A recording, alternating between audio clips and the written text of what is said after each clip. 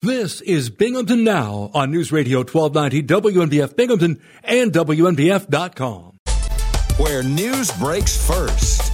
News Radio 1290 WNBF. Here's Kathy White. Good morning. It's 72 degrees at 9:04.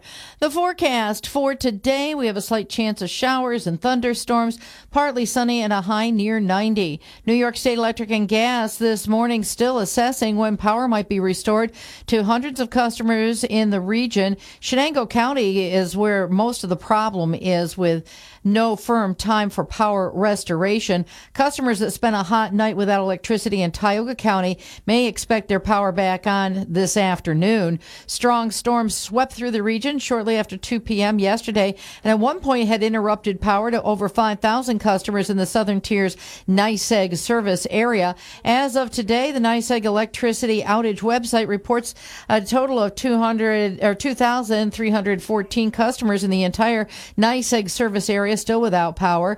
Individual breakdowns of communities had NYSEG reporting it was assessing the situation still in communities in Shenango County, meaning there was no immediate estimate as to when the power might be restored.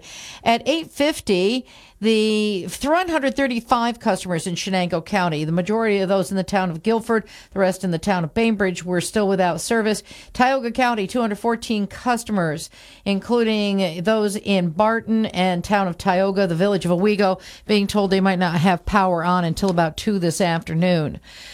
A driver is recovering after having to be rescued from under a garbage truck in Delaware County. According to the Bovina Fire and Emergency Medical Services posting on social media, responders were called with a report of a crash and a person pinned under a refuse transportation vehicle this week.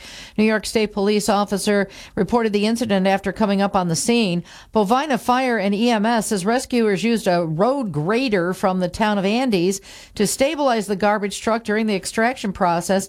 They had to dig out dirt under the vehicle to make it possible to get the person out. No information has been provided regarding the identity of the driver or their current condition. WNBF First News Time, 9:06. With Pennsylvania's high school football season starting on Monday, some Northern Tier seniors don't know if they will have a final year of play in their district and in another district or at all. The Sayre Area School District informed the parents of football players on Wednesday that the varsity season was canceled. There were only 26 students signed up to play either junior or varsity football, and 9 of those were seniors. Officials cited safety concerns with so many players inexperienced at playing at the varsity level when making their decision. The parents reacted with a proposed cooperative program with the neighboring Athens School District. And an emergency Sayre School Board meeting was held last night. After heated debate for almost 2 hours, the board agreed to offer that proposal to Athens. It is far from meaning that the Sayre athletes are going to be able to play, however. Any co-op has to not only be approved by the Athens School Board, which is said to be planning to meet in upcoming weeks, but also has to be approved by the Pennsylvania Interscholastic Athletic Association. And again, the football season starts on Monday. PIAA rules require both the JV and varsity teams must be part of a co-op, even though Sayre has enough players to field a JV team. Some parents are still concerned about issues like transportation for underclassmen players who do not have cars. The band and cheer squads would not be co-opted since they function separately from the football program. But a proposal from the parents in Sayre explores making halftime longer to allow the bands from both districts to be able to perform. WNBF News Time, 9:08. Residents can now text to be able to get information from the 211 Susquehanna River Region Information Service. The United Way of Broome County and Susquehanna River 211 have announced the new service allowing residents to text their zip code to TXT 211, that's 898211, to be immediately connected with an information and referral specialist. The 211 Susquehanna River Region text line can offer immediate help for people who are dealing with mental health issues, drug addiction, family violence, or any situation that overwhelms their ability to cope. It's available Monday through Friday from 9 a.m. till 4 p.m. The texting option can be a big help for people who may have communication difficulties when they use the telephone. That could include people who are hard to understand due to an accent or speech challenges. Talking on a phone to seek help can also, in some cases, be intimidating or may not be private enough in certain circumstances. For more information about the service, you can, of course, call 211. You can also visit www.helpme211.org. The regular telephone 211 service is available, by the way, 24 hours a day, 7 days a week, 365 days a year. WMBF News Time 9:09. The WMBF Twin Tiers forecast: partly sunny today, a 30% chance of showers, maybe some thunderstorms moving in by midday. A high in the upper 80s to around 90. Tonight, we have some clouds around the area, mostly cloudy skies with a 60% chance of showers, possibly a thunderstorm that might impact any chance at a balloon launch tonight for Speedy Fest. The low tonight in the upper 60s. Tomorrow, another sunny and hot day, partly sunny skies, a 40% chance of showers and thunderstorms. Heat index values could be as high as 97, with a daytime high reaching near 90. For Sunday, a 40% chance of showers and thunderstorms, otherwise mostly sunny and hot, a high in the low to mid 90s. Monday, mostly sunny and hot, a 50% chance of showers and thunderstorms, a high in the low 90s. And Tuesday, partly sunny, 60% chance of mainly afternoon showers and a high only in the mid 80s. Currently, it's 72 in Binghamton. It's 11 past 9, where news breaks first. News Radio 1290 WMBF, WMBF.com, and 92.1 FM. News Radio 1290 WMBF. It's Friday morning, and the people at the Miller Auto Team are ready to serve you. Folks at Miller Motors are going to be busy today. Red hot deals, I bet. We're joined now by Jason Denton. Good morning. Good morning, Bob. How you doing this morning? Doing well. How are you and your colleagues doing? Hanging in there. It's been pretty hot the last couple of days, but you know what? I guess it's better than snow. We'll go that route. Well, you don't have to shovel 45 inches of humidity. You might have to stay inside the air-conditioned showroom as much as possible, but at least when you want to go drive someplace from the showroom, maybe for lunch or something else, you don't have to worry about getting stuck in a bank of humidity. Yeah, exactly. No worrying about snow right now, and it's a good thing. It's hot, but like you mentioned, the air conditioning. We have two big showrooms with our Hyundai and Honda showrooms, and fully air conditioned inside. And obviously, we'll pull cars up and have them running and get the air conditioning going inside before you go out and take your test drive. And speaking of test drives, and we're a little light on cars right now, but we just got a couple shipments in, and we're looking forward to a big month this month. We had a huge month in July. Delivered about over 60 Hyundais, brand new Hyundais that is, and we're looking to do the same in August. It looks like right now we're on track to have about 65 to 70 Hyundais delivered to us this month, which is the two biggest months in a row for quite some time now. I mean, I know it's been a struggle with new car inventory, but it looks like Hyundai's really pushing to get these vehicles out to the dealerships. We've got a great selection coming in this month. If you don't see it on the lot, make sure you stop in and talk to us, because just because you don't see it doesn't mean it's not available.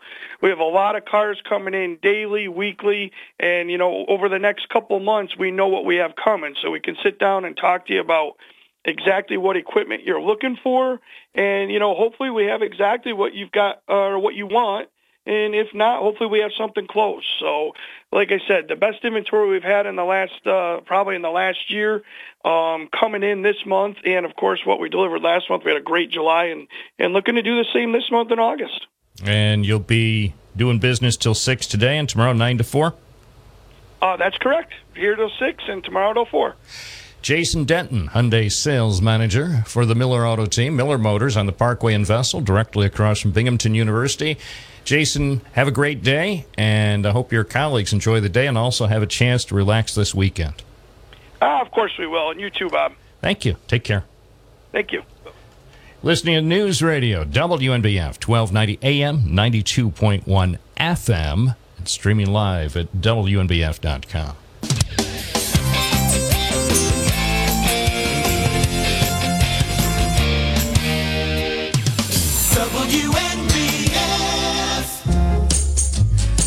And I'm Bob Joseph. Today is Friday. It is always the best program of the week. Of course, the other programs are excellent as well. Friday, we give it a little extra oomph right before the weekend. 607-772-1290 is the number if you'd like to discuss the issues. Email address is bob@WNBF.com. And we'll get to your calls in a moment. First, though, we're joined by Michael Marinaccio, the Town of Dickinson Supervisor. Good morning. Good morning, Bob. How are you? I am well. It's good to have you with us on the program. Yeah, it's good to be back. Yeah, it's been a while. Been a while. Maybe too long. Yeah, we'll rectify that. I think, let's face it, with all the great towns around here, there's a lot of news that sometimes doesn't get covered, and that's why it's helpful when we have town supervisors on, or mayors, or even the county executive. I think giving people the information of what's going on here in the southern tier is one of our most critical missions. Oh, absolutely. I mean, you need to be transparent, and you need to keep people informed as to what's going on, at least most of the time. Well, yes, at least most of the time. Can't tell everybody. Can't tell everybody everything all the time. Anyway, that's very true. The first thing that I noticed, and you, if I'm not mistaken, you are now the king of the roundabouts. You in Broome County. Is this true or not? You now control, as though you control them. You now have 2 roundabouts in your community, the town of Dickinson. I don't believe any other community in the tri-state area has as many roundabouts. No, we are the first 2 roundabout town, and I love them. I really love them. I've gone around them just to go around them, to see how they are. The first one, of course, was opened a while back, and then the second one was opened the other night. And I think it's great. The traffic is moving slowly. For some folks, it might be a little bit of a learning process. Just take your time. You really can't speed around those, though some people will try. It's not a good idea to do that. But I will say this, Bob, that the contractor and the New York State DOT did a really good job. They kept us informed as to the progress. As you may know, when they were taking down the old bridge, there was a lot of noise that was being done at night. Really had no choice but to do it late at night. I did get some complaints about that. I could hear it, at my house. Turned the air conditioners on and earplugs for about a week. But all in all, I think that they did a marvelous job with the construction and the design of the 2 roundabouts. Yeah, I was. I think I missed the official opening of the roundabout by about 30 minutes on Wednesday afternoon. I was there at 5:20, and they were busy. The contractors, various people still doing work. They were even putting the line markings or lane markings on the roadway as late as 5:20. And I left, and I thought, well, they still have more to do. They probably won't get this open till maybe late tonight or early Thursday morning. Well, it turns out, according to Scott Cook with the DOT, he got an email from the engineer in charge of the project that it was open at 5:58 p.m. So I missed it by minutes, but... yeah, that's exactly right. Yeah. That's exactly right. Yeah. I actually... I had planned, I was hoping to get an exact time, and I actually wanted to go over there. As you know, it's not too far from where I live. Just to watch and see how it goes. And, there was more to do than just reopening or opening the traffic circle. There were signs that they had to take down. There were signs on Front Street, warning signs and information signs and up on the highway. So there was a lot to do, and it was all being done simultaneously. And then last but not least was striping the road. And so I missed the grand opening, if you want to call it that. Yeah. But Well, I've been around it a few times now. Yeah, as have I. I went yesterday morning before I came in here to the station just to observe in case I received calls from people making any observations. I wanted to have my own firsthand experience. Now, what Scott Cook has told us, although the second roundabout was opened, actually ahead of the deadline, they wanted to have it open Thursday, so everybody would be set for today's opening of Speedy Fest. Sure. Scott Cook says, well, the pedestrian bike path still will have to be completed, and the tie into Old Front Street will be completed, and some of the reconstruction of the Route 11 bridge, or Route 11 south of the bridge, will still go on. They also will be working to upgrade the traffic signals and pedestrian crossings at Bevere Street.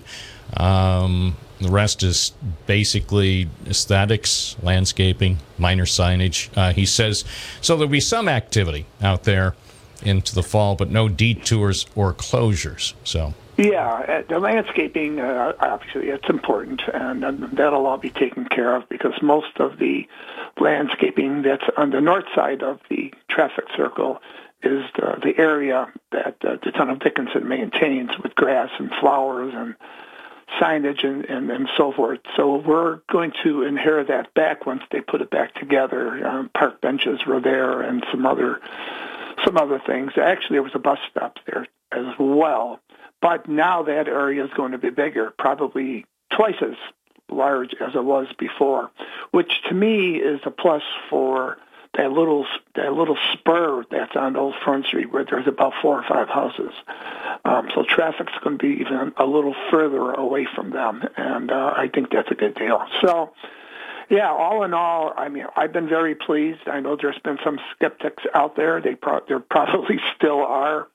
But I think this is a wonderful thing for moving traffic a lot safer throughout the area. Of course, some people are also kind of holding their breath for a few weeks to see how things work with the students returning to SUNY Broome Community College, and certainly traffic volume will pick up at times because of students and others going to SUNY Broome.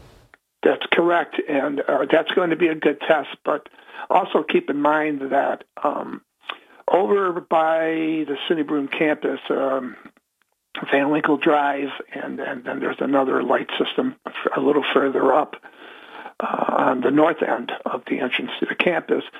Those traffic signals, they're going to be timing those a little bit different so that you're not getting a huge influx of traffic coming out of the school and going towards the roundabout. So they're going to be working on that. They're engineering that. Just for the students and staff that are coming out of the campus, which is very important because there's a lot of people there, and several thousand. Right. So well, that'd be a good test. Right. Well, DOT, I mean, with all the people they have, whether they're the designers, the people who actually design projects like this big $16 million project near the interchange number 5 at Interstate 81. So they design and then they implement, and then as far as dealing with making adjustments to traffic patterns, they've got, Mr. Marinaccio, I've heard they have some computers and special programs, software that can do modeling and help them in designing improved traffic flow as things adjust. Sometimes new businesses open or businesses close, or certainly, as we've alluded to, at different times of year, we've got decreases in volume, say if there aren't students around in June and July, but then as they return, so they can always make adjustments if appropriate. Absolutely, and there's cameras there. There's traffic cameras, several different areas where the roundabouts are in the highway system, and so they can see that. They can see that live and what's going on, and I think they did a fantastic job, and it'll be great to see how. One of the things that I'm concerned about, and I'm not sure if I want to test it personally, is pedestrian crossing. That's a little tricky, I think. And even though there are signals for people who want to cross the street, I haven't figured that one out yet. Yeah, we'll see how that works. But I also have to say, for example, observing the Binghamton roundabout since it opened several years ago, one thing, I mean, the DOT designed specific, or at least whoever designed the overall project, designed specific points for pedestrians to cross, and unfortunately, too many pedestrians still ignore those points and try to cross, cut right across the roundabout. I mean, that's, the one thing about pedestrian and vehicle safety, everybody plays a part.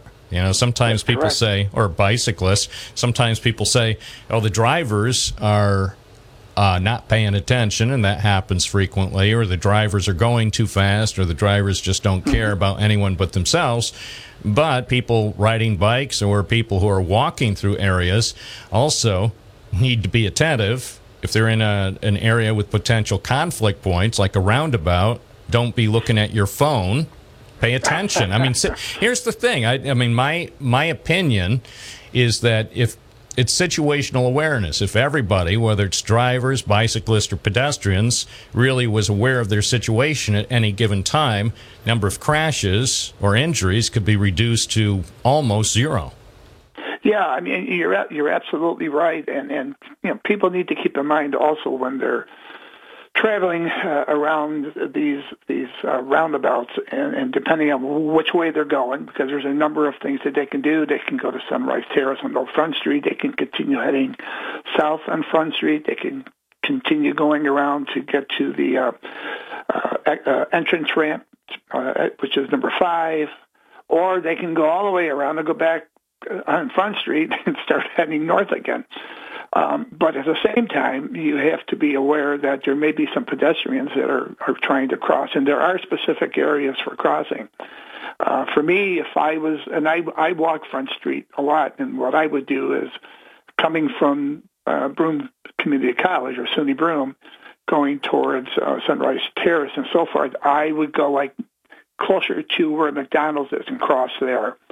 Because now you're a little bit away from the circle. To me, that would be the safest way. And they are extending the sidewalk to do that. So that would be the safest way to get across if you're heading south as a pedestrian through the roundabouts. But all in all, it's a good thing. We're speaking with Michael Marinaccio, Town of Dickinson supervisor at 927. Shifting over to the Bigelow Street area and even Bevere Street, there have been some issues lately. What's going on? Some people in that area have been expressing concerns. Yeah, and rightfully so. These folks that live by this property, I don't know if you wanted to divulge the address. I don't know at the moment. We need to get specific, but certainly the people in the neighborhood are very well aware of the property. And I know I was up there yesterday, as was James Kelly, taking a look at some of the things going on right in that area. Oh, it's horrible. It's one of the most frustrating code violation issues that I've had to deal with in my 30 years. This is a home that has had numerous violations throughout the years, and we've addressed them, and we address them immediately, but we also have to follow New York State code, which is also very frustrating. But in this case, which has made this residence extremely dangerous and unhealthy, is the garbage that was left behind by previous tenants and totally ignored by previous owners. What started this, as far as the seriousness, was the fact that their sewer system in this house broke down, and they were, they were dumping raw sewage into the driveway, and it wasn't a good thing at all. So we immediately took action, warned the tenants that were living there that the water was going to be turned off. We turned the water off so they couldn't dump sewage anymore, and they all moved out. Like the next day, they were gone. But what was left behind is garbage that is, it's filled right up to the ceiling inside this garage. We can't go in there. The town cannot go in there and remove this garbage. I wish we could. And the neighbors who we've had many, many conversations with, they've been very patient with this. I think they understand that the town's hands have been tied because of legalities. And I can tell you this right now. Come Monday night, we're going to start the approval process of going to state Supreme Court. For us, that's the best avenue to take to sue these people. The other frustrating part is trying to find out who owns this property. The ownership of this property in 1 year has changed at least 2 to 3 times, and they're LLCs. And you can't get names. You can't find out where they live. Evidently, we do have some information now, and we're going to be using that when we do appear in the state Supreme Court, which I hope is really soon. I wanted to declare a kind of a state of emergency because of health reasons. And again, my hands are somewhat tied, and I'm just following our attorney's advice. He wants to protect the town. I want to protect the town, but I also want to protect the residents that live there, because nobody would put up with what's over there right now. Nobody would. So, yeah, it's a very frustrating situation, Bob, and I hope that it gets resolved really soon. This has gone on way too long. Well, one of the other things, too, that people, of course, are concerned about, obviously, properties that are in terrible shape, almost unspeakable conditions, but people in that neighborhood also have been concerned about crime issues. And I know that there apparently is an effort to organize a neighborhood watch for that neighborhood, which is, for people not familiar, it's up at the end of Bigelow Street, North End, because most of Bigelow Street lies within the city of Binghamton, but up that area around Bevere, you've got a section of Bevere that is just outside the city limits.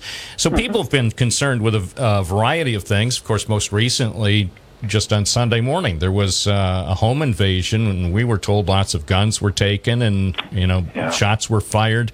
But even before that, people were concerned about some other incidents. Of course, in April, Eliza Spencer was killed a few blocks down. I think it's about 5 blocks down Bigelow Street, actually inside the city of Binghamton limits. But it's still, as people I know in that neighborhood say, it's too close for comfort. It is, definitely, and it's a tragedy, and it's scary and extremely concerning. Yes, we have about, I don't know how many, there's maybe 3 or 4 houses that are on the town of Dickinson side, and we border the city of Binghamton. This place here, I mean, I even called the health department and got them involved, and I wanted them to take a look. Unfortunately, when the Broome County Health Department went there, the garage door was closed, and they couldn't get in. They couldn't see what was happening, so there wasn't much that they could do at the time. Lo and behold, somebody opened up that garage door. I don't know who did. I'm glad it's open. Now you can see what is really going on there. There's complaints of vermin, rats, whatever going around, and there is when you got that much garbage stored away. And I'm just hoping that maybe, just maybe, even though we may be going to state Supreme Court to sue the owner, maybe the health department can now get involved as well. And they've been good. They're good to deal with, and I know that their hands are tied at times. But now that you can see what's over there, maybe they could actually step in and help us go along and get this place cleaned up. I'm ready to hire a company to come in, professional company, and clean that place. Unfortunately, I can't do anything right now because that would be considered trespassing. And I don't want to do that, but I'm looking for answers outside of going to state Supreme Court, which is going to cost the town money. We don't care. We're willing to do that, but it also takes time, and it's the timing that I'm extremely concerned about. And I've shared all this with the neighbors as well. Right. So obviously, dealing with that one major problem property is a high priority. As far as with residents trying to improve the overall quality of the neighborhood, including organizing a neighborhood watch, is the town encouraging that? Can the town, or does the town get involved with initiatives like that? Not directly, no, but I certainly would encourage it. I know there are several neighborhoods around, at least there are signs that say this is a neighborhood watch development. I would just say, just be careful. Don't, if you see something, call. Don't try to take matters into your own hands. And I think most people realize that, especially nowadays. There's so much violence going on out there, not only here in Broome County, but I mean all over the country. So yeah, if they're going to establish a neighborhood watch, if there's anything the town can do to help them, that's great. The town has a great working relationship with the Sheriff's Department and with the state police. So both those entities can answer any calls, if there is a problem.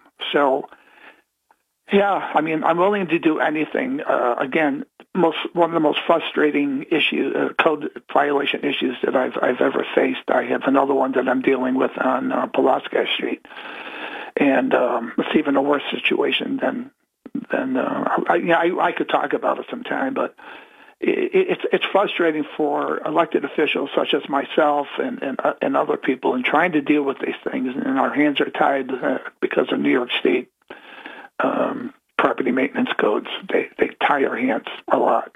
Do you think that area right now, that end of Bigelow Street around Bevere, do you think it's safe? I mean, given recent things that have happened and the concerns, let's face it, and I've pointed this out to people over the years, a lot of what happens in our neighborhoods never gets reported on the news because it just doesn't anymore. The police don't put out news releases for whatever reason, but things that used to get reported on a regular basis never wind up making the news headlines. Yeah, you're right about that, because there's been some incidents that I was familiar with and never saw them on the news. A lot of times what I'll do is I'll call it in myself to whatever TV station is willing to if I hear something and I think it's important that the public knows, I'll call it in. As far as Bigelow Street, I haven't heard of any, except for this house that we're talking about right now. I really haven't heard of any criminal activities going on in the town of Dickinson. Now, as you go further up and you enter into the city, there might be. I don't know. There was that tragic incident where somebody was killed. I don't think anywhere is really all that safe. I mean, no matter where you live, you have to be so careful.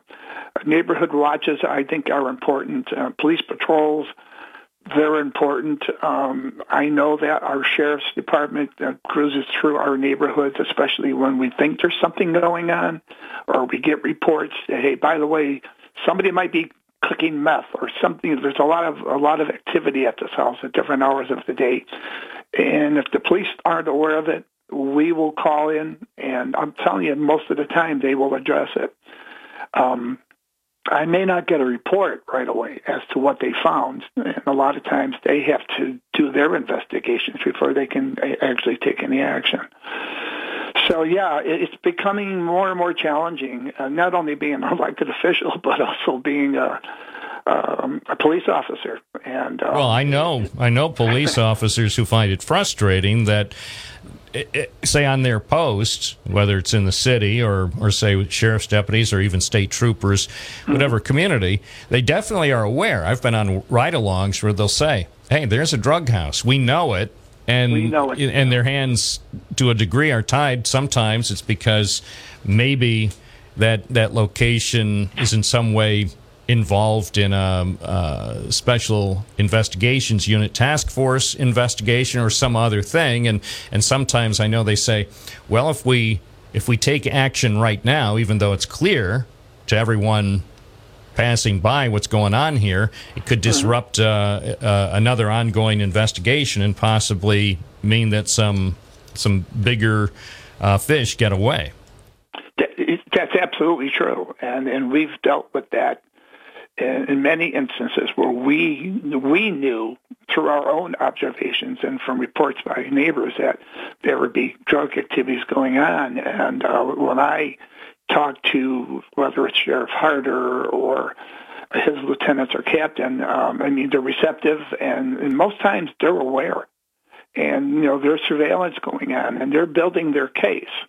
Sometimes maybe it takes too long, and maybe their hands are tied a little bit in getting warrants and search warrants and so forth. So yeah, it's complicated to an extent when you're dealing with criminal activities, certain areas, but you still have to do your due diligence. You still have to call in, and that's why I tell my neighbors, my residents, don't take anything that matters in your own hands. Call the police. Yeah, you don't want to take a bad situation and make it worse. By the way, have you been briefed at all by the state police on what happened there on Sunday morning on Bevere Street, the town of Dickinson, with the home invasion? Because I understand a woman and a man were home at 2 a.m. when the place was broken into. Yeah, I mean, I'm aware of it, but I have not been briefed personally. Actually, I was away. I was in the state of Maine. Boy, what a beautiful place! And eating lots of lobsters when I heard about it, because I checked the news, I checked my reports as I'm away. But I have not been personally briefed. But I know that there was a home invasion, on Bevere Street, in the town of Dickinson, and that's pretty much all I know. Michael Marinaccio, the town supervisor, I appreciate your joining us. We'll have you back on the program soon. Thanks for the update on the various issues, including the garage matter, that property on Bigelow Street that has desperately needed attention. We'll continue to be in touch with you. And I'll do the same. When things start to happen there, I'll sort of let you know, and of course the residents. We appreciate it. All right, take care. 941, live and local. Bob Joseph on your side here at WNBF, 92.1 FM and 1290 AM. And always available on the free WNBF app. Individual.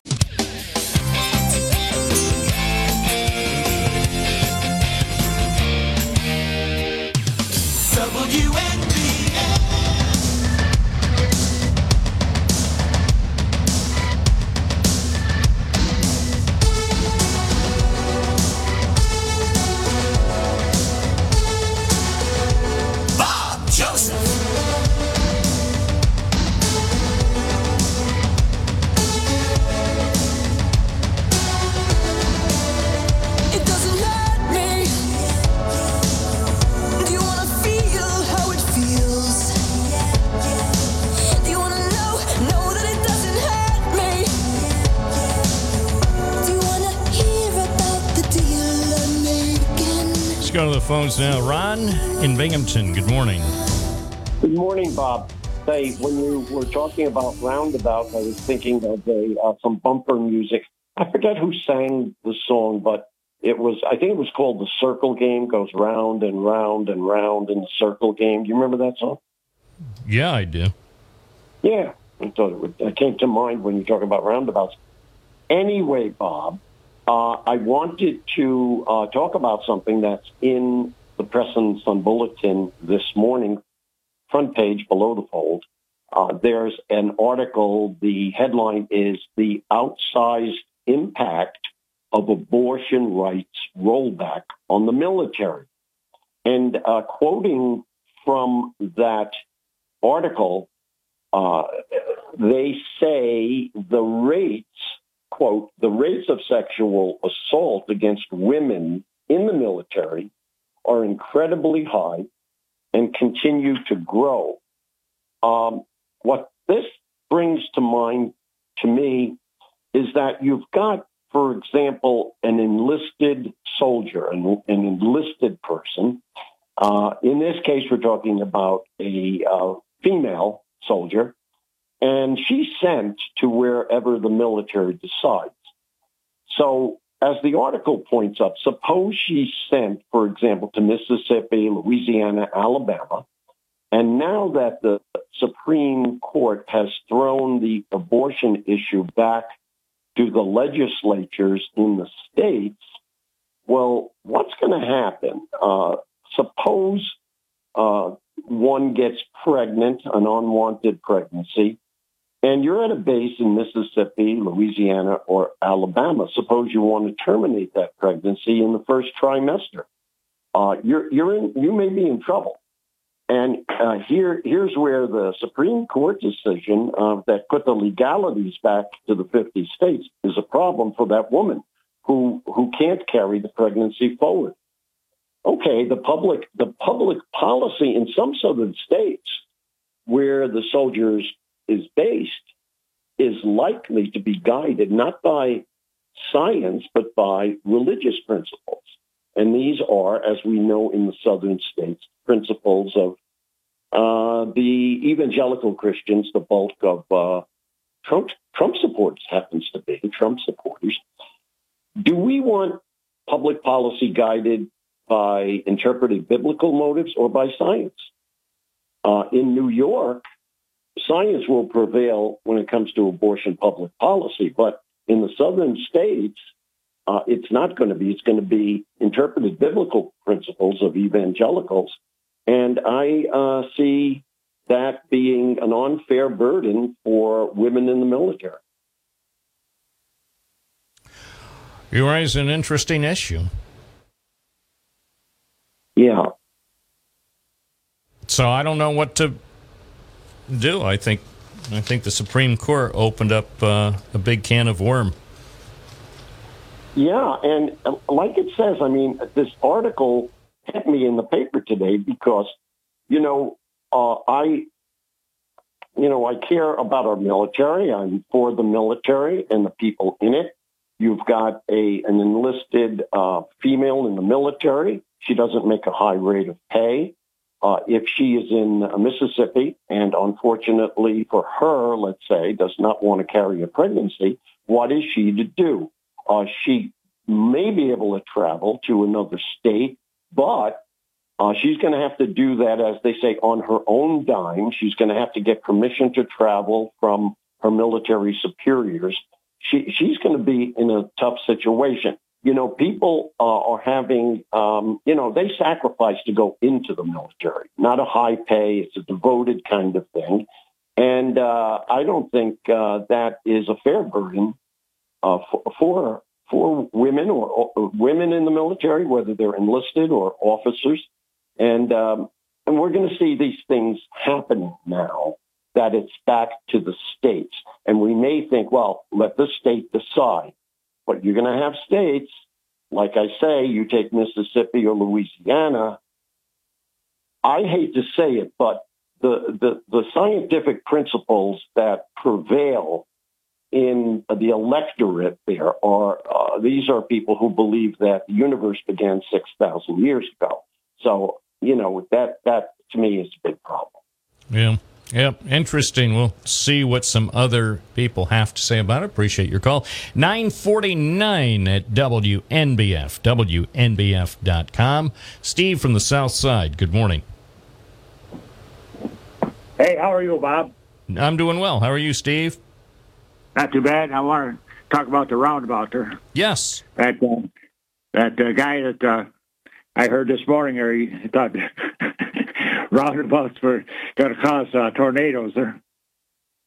Oh, yeah, I heard that. Yeah, that's a terrible, terrible thing, especially now as we have more roundabouts. So, I mean, how many roundabouts can we deal with without putting people at risk? Somebody ought to tell that guy slowly there that paint chips are not a snack.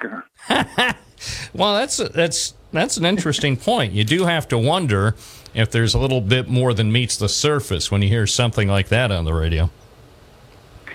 Yeah, I heard from Alex Jones there that if you go fast enough on one of those roundabouts, you go into another dimension. Huh? Yeah, wouldn't that be awful if Alex Jones winds up taking over this program now that he's been kicked off the internet?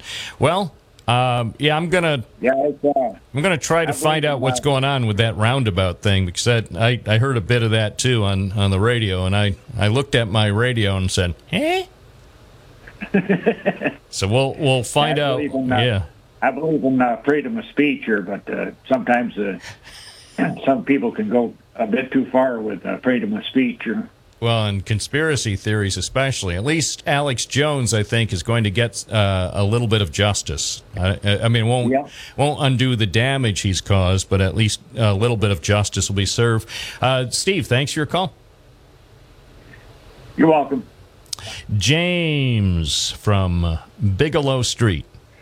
Hi, Bob. Also, the Alex Jones proceedings are a civil suit. Yes. So that's a very important delineation. But today, I believe the jury is going to decide punitive damages too. So although for a legitimate reason, he's only the best lawyers, only the best. So the best. I'll tell you what, when I'm in a jam, James. No Saul Goodman, I can tell you. Exactly. When I'm in a jam, I always want my attorney to turn over all my emails and texts to the prosecution. Also, man, this is an amusing morning. And if roundabouts caused tornadoes, Albany would not still be there. So good point. Excellent point. Listen, I have a unique situation in that I'm one of like two people on the street, one on one side, one on the other, that can say that they live in both the city of Binghamton and the town of Dickinson. The line crosses my property, and there's a section of fence there. So the person before me built the fence in such a way that it's like angled, because I'm sure there would have had to then been like two permits or so. I don't know. But I do get a 1 penny tax bill from the town of Dickinson every year. That's fun. It costs them more to print it and send it. Of course. I kind of jokingly called the office at once and asked, well, does this mean I can get reclassified to the Shenango Valley School District? And they're like, no. So plus we have municipal services up here. But no, I wanted to kind of jump off of the conversation you were saying, because there had been a few things that have been clearly in the news around here, and tragic things. I mean, terrible things. I mean, I think I called to find out what happened, what's going on down the street. I'm not hearing anything, back there in April. So, but overall, the question that you posed was, is it safe? And just from my direct observations and walking around, I mean, it's a walking neighborhood, and I haven't seen anybody change their habits, change their ways of doing things. I mean, I think it's prudent to certainly have some type of ring or alarm system, but that's the same for just about anywhere, I guess.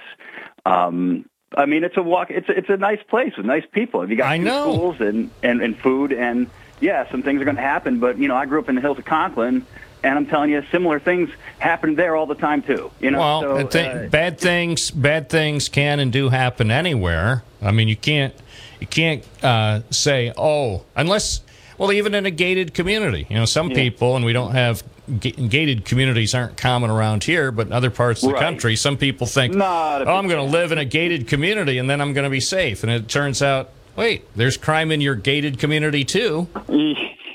Yeah, well, and these are built at different times. These are driving neighborhoods. I mean, this was built as a walking neighborhood, there's literally a school down the street. People walk to all the. It's a nice spot. I love the neighborhood. I was there. 2 weeks ago. 2 weeks ago, one night I was walking around there with some friends because we were just out having speedies, and someone said, "Hey, let's go for a walk." And so I walked around the neighborhood. It's beautiful. And there is a reason why you may sometimes hear it that street more in certain And I think not a lot of people living in the town realize it. It's not as arterial as, say, Robinson Street or Broad Avenue, but it's a thoroughfare on this side of town. As you mentioned, this if you want to cross over the bridge, it's the only one until you get out to Fairview, but then you're up in the hills. So, the police patrol it all the time just because they kind of have to. But it is weird seeing, the city police patrolling the town of Dickinson, but you don't usually see sheriffs down here. It's interesting. But, there's just a lot of cross traffic. Well, and again, for people not familiar, I mean, there's that stretch of Bigelow and Bevere in the town of Dickinson, but say Binghamton police, if they were patrolling on the south portion of Bigelow and then continue to the end, then they take a left and go just a short distance and they're back in the city again. So it's, so it's not surprising that you would see Binghamton police vehicles on a fairly regular basis passing through that part of Bigelow. It is a bummer that it's that specific house because I've been here for about 10 years, and I know that the person who had lived there prior was one of the oldest, longest tenured residents on this street, since before they even built the Penn Can, if you will. Yeah. Hey, we got to run. I've got the news coming up. Thank you, James. Have a great coverage. Yeah. Have a great weekend. And we will have more calls coming up. That first hour went by quickly. Second hour's just around the corner. I'm Bob Joseph on WNBF. Don't miss the live local talk. I'm Bob Joseph here on WNBF Binghamton. It's 10. Where news breaks first. News Radio 1290 WNBF. Here's Kathy White. Good morning. It's 10:04. Another muggy day for us today.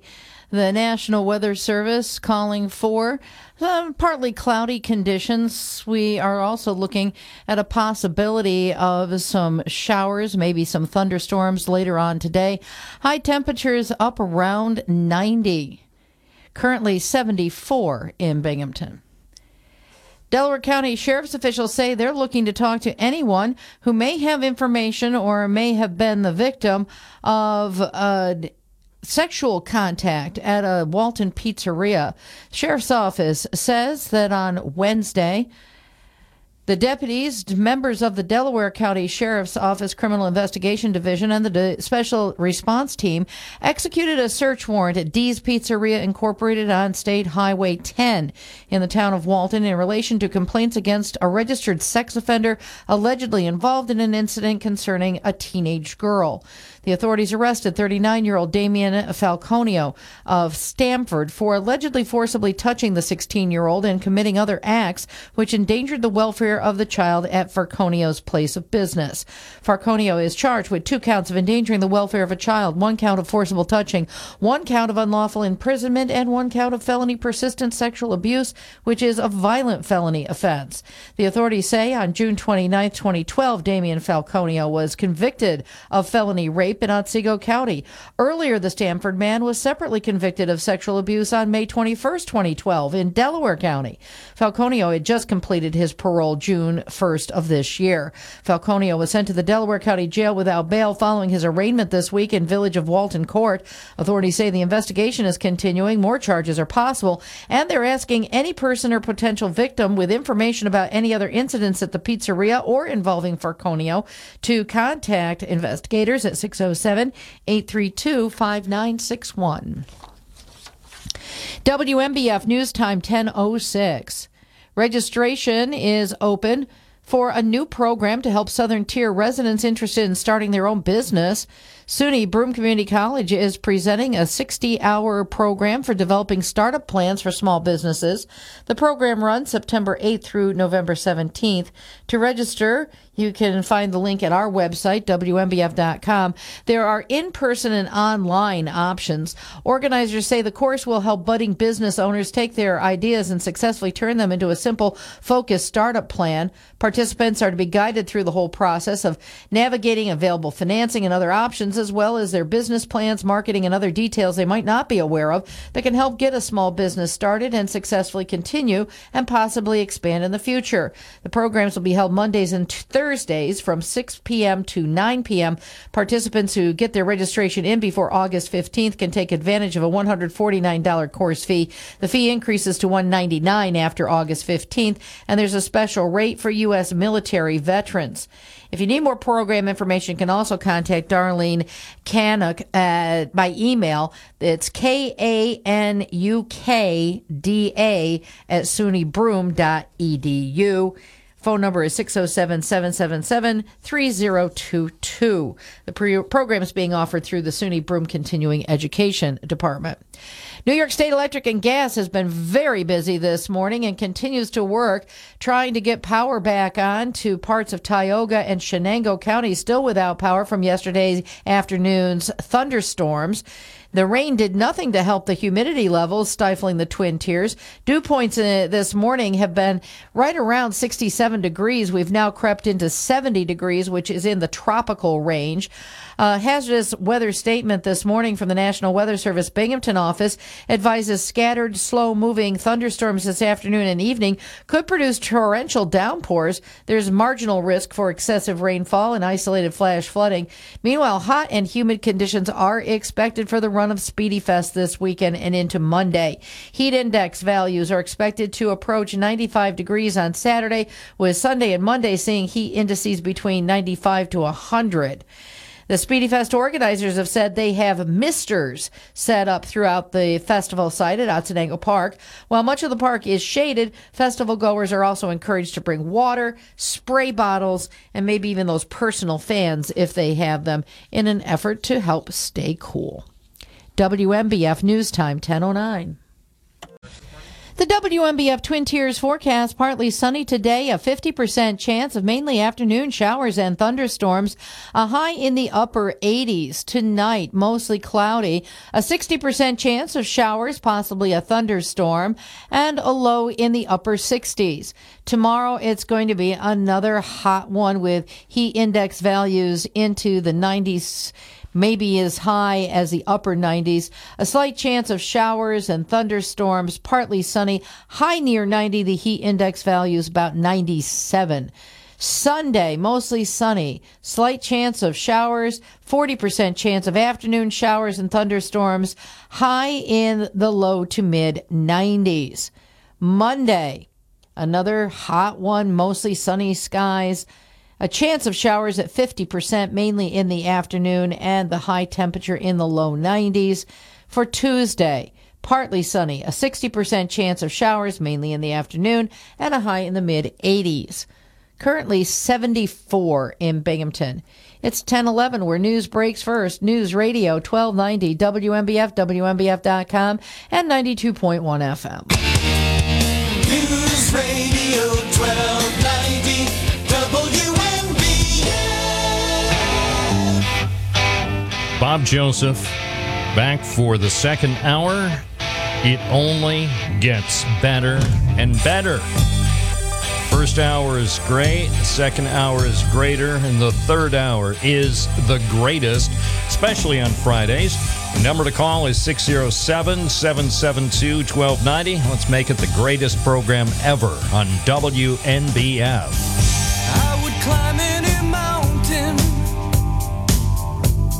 sail across the stormy sea, if that's what it takes me, baby, to show how much you mean to me.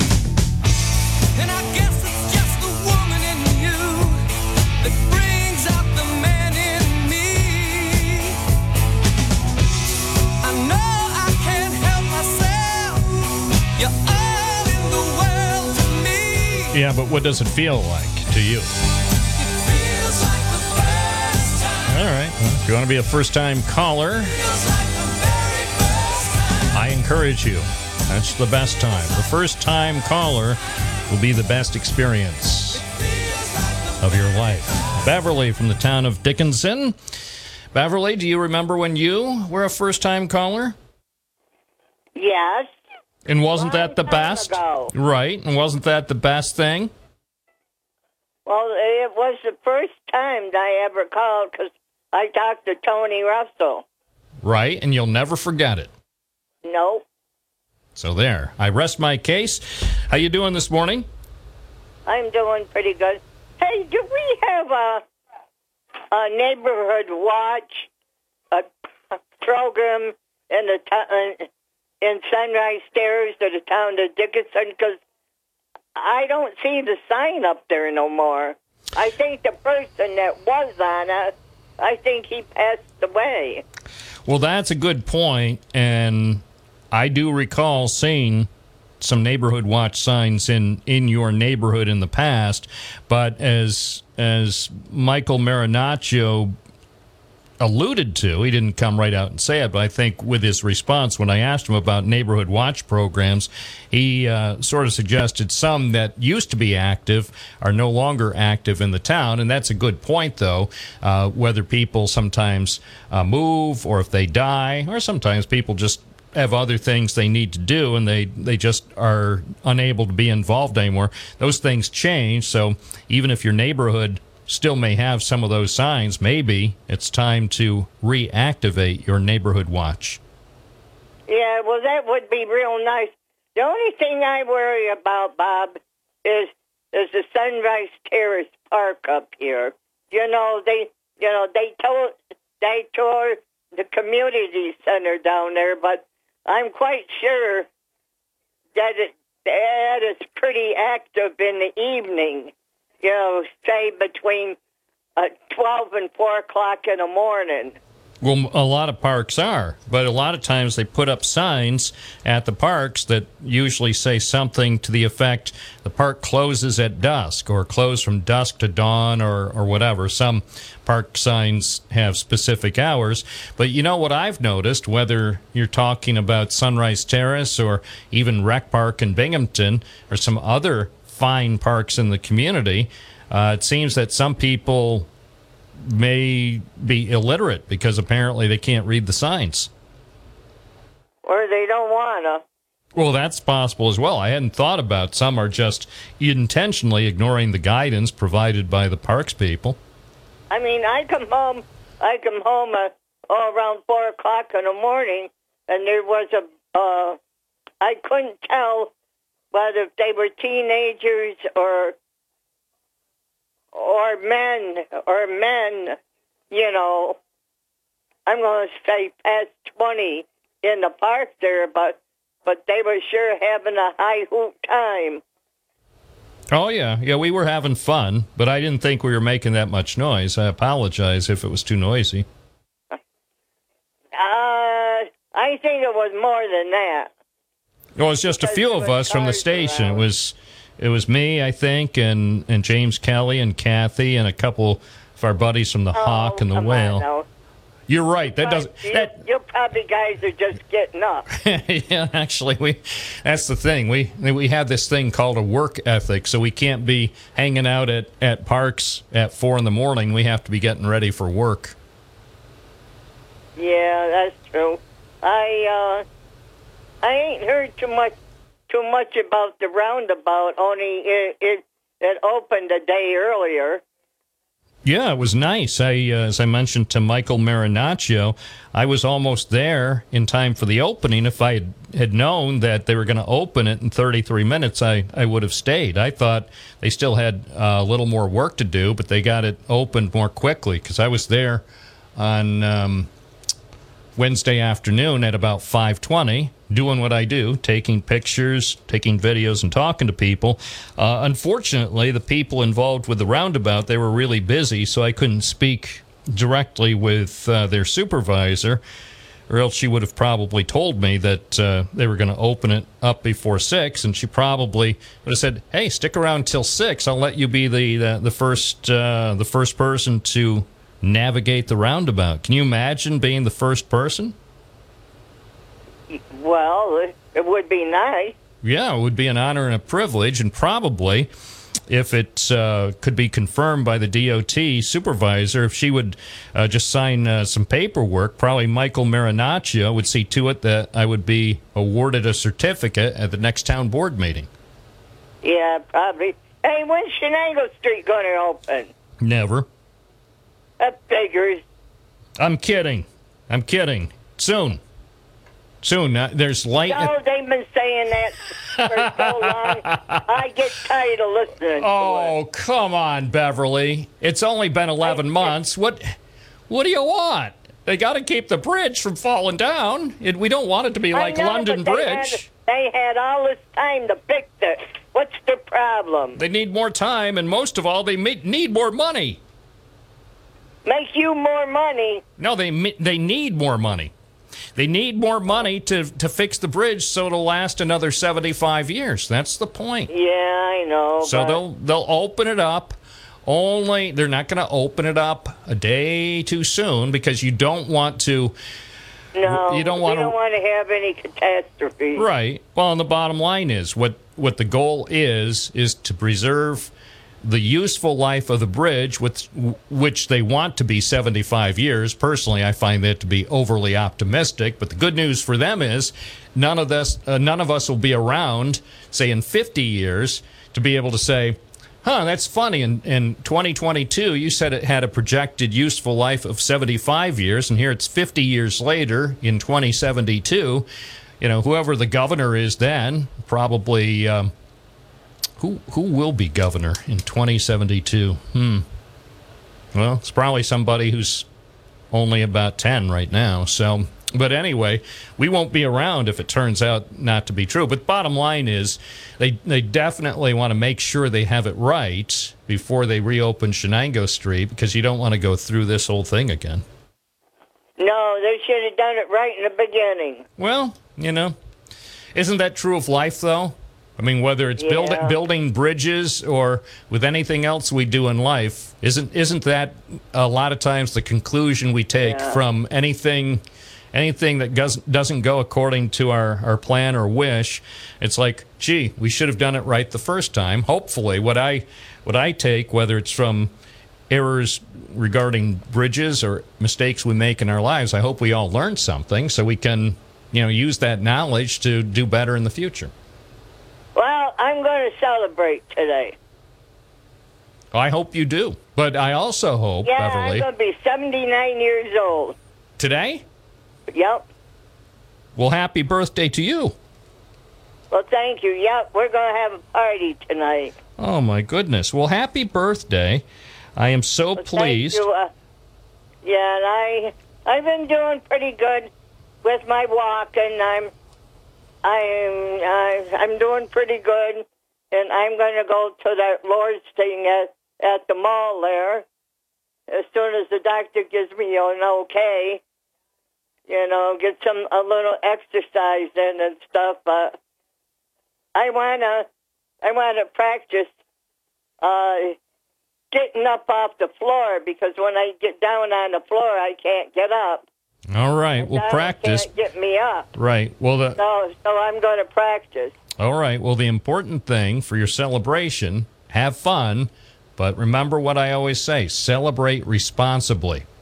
I don't drink. I haven't drank in about 45 years. All right. Well, I don't miss it, Bob. Well, that's a great thing. Do not resume drinking, whatever you do after 45 years. I mean, I used to party, go Christmas parties, birthday parties, and celebrations and all that. And one day I said to my father, I said, you know what? This is the last drink I'm having. And he thought I was joking.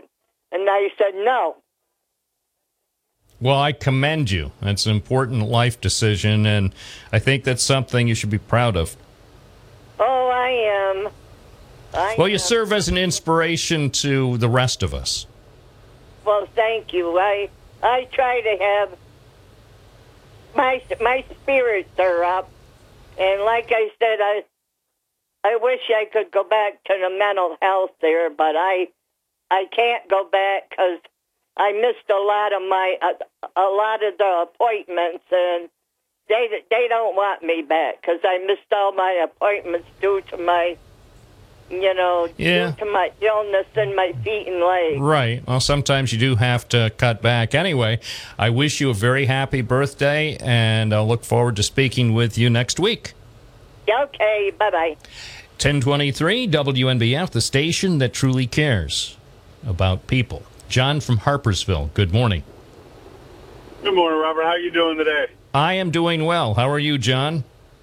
Very good. I'm on the road right now, but I head west. But happy birthday to your previous caller. I'm 59. I had my first and only child at 41. I was never a big drinker, but, I would do the Friday, Saturday thing with my friends, and it was tough to parent the next day. So I won't say 17 years sober because it wasn't a problem, but I just got out of it, and that was the end of that. Well, I know some people do make that important choice, and I encourage people to do it if you can, because I know for many people, it's a challenge, even if it's not creating real serious problems with your life, to at least make that adjustment, certainly in a society that seems to celebrate alcohol and weed and a certain lifestyle. And again, I'm not moralizing here. I'm just acknowledging that when people make an important life choice, I always support that. Well, it goes back to the old Billy Joel line. I drank a lot of take-home pay. I remember seeing a few more dollars in my pocket on Sunday mornings. Well, that applies if you're able to either cut back or eliminate alcohol purchases, or for those who purchase tobacco, or dare I say, I know I shouldn't say it on a program like this, but probably some people, if they cut back on their weed purchases or whatever, if you focused on just spending your money on good, healthy things, you'd have more money to spend on things like vacations. Yeah. And just real quick, I've noticed the last 24 hours, everybody's spouting off on the Brittany Griner thing, and it brings me back to that movie, A Bronx Tale, where the little boy was enamored with Mickey Mantle, and Sonny, the Godfather, said, "You think Mickey Mantle cares about you?" He said he makes $100,000 a year. He wouldn't pick you off the floor if he walked by you. And I'm sitting there thinking, I can't believe all the energy everybody's wasting. Rules are rules, laws are laws. She broke them. Maybe they'll bring her back. Maybe they won't bring her back as far as the State Department doing what they need to do. But, as far as somebody going somewhere and committing a crime, I don't really care if she stays there the next 9 years or not. I know her cell block will win the Russia Penn League for the next 9 years if they don't get her out, and that's not a bad thing for her cell block. Well, what I also would say though is, and I shouldn't be judgmental, but aren't we all? I find it difficult to believe, the story that she's presented, that it was a mistake. I personally believe this sentence is just bizarre, given the nature of the crime. And again, I know our relationship with Russia hasn't been this bad in a long time. I just wish that there was a way, despite the war and despite everything else, despite the bad blood between Vladimir Putin and the West and just the things that many Americans have said about him, in this particular case, if he could see it in his heart to release her. And I don't like prisoner swaps, but in this case it might be necessary. I just feel badly for everybody concerned, and I think in the end, hopefully, as I mentioned before about people learning lessons, hopefully she's learned a lesson, and also her experience has taught other people, including other Americans, if you step 1 foot outside the United States, whether it's Canada, Mexico, or Russia, don't bring any double check, triple, quadruple check to make sure you don't have anything with you that's going to get you in a jam. Exactly. And that's I believe what you said. I don't think it was innocent as it sounded. And there you are. You're stuck there until something works out. The swap they were talking about didn't seem apples to apples to me. But again, I'm not going to drain my brain trying to figure out what's going to happen to her. I mean, there's so many other people just within our own county and town that could use our energy that we're spending on discussing this topic. So absolutely, I'm the one that brought it up. So I'm pleased that you did. I had been thinking about bringing it up earlier this week, and I never got around to it. I think it's appropriate to occasionally talk about, but I know there seems to be a disproportionate amount of media fixation on it. I mean, even now I'm looking up at the screen on CNN. That's the story they're covering. Front page of the Times, I think yesterday and today had big stories about it. So, and again, to acknowledge her importance to her sport and to her fans, I'll acknowledge that. I'm just surprised that it is getting so much attention in the U.S. media. Well, I just passed Sarah on my way to Corning, so I have to throw on my MBF app because I'm losing you to normal radio. So I'll switch over and have a great day. Thank you, John. Thanks so much for listening, and thank you for staying connected using the WNBF app. It is free, and you will stay connected, especially if you travel. We are pleased that we're now available at 92.1 FM and always at 1290 AM. And if you're in your office or home office or work office, listening at WNBF.com. But I have to tell you, I love it on the app. I was listening on the app last night. I love it. It sounds good. It's convenient.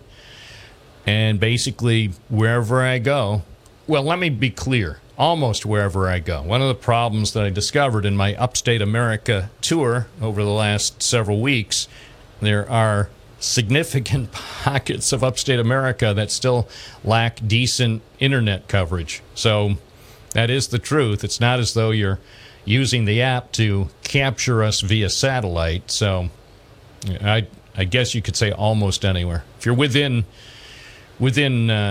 semi-decent internet service, you can stay connected with us at WNBF. 10:30, more calls coming up.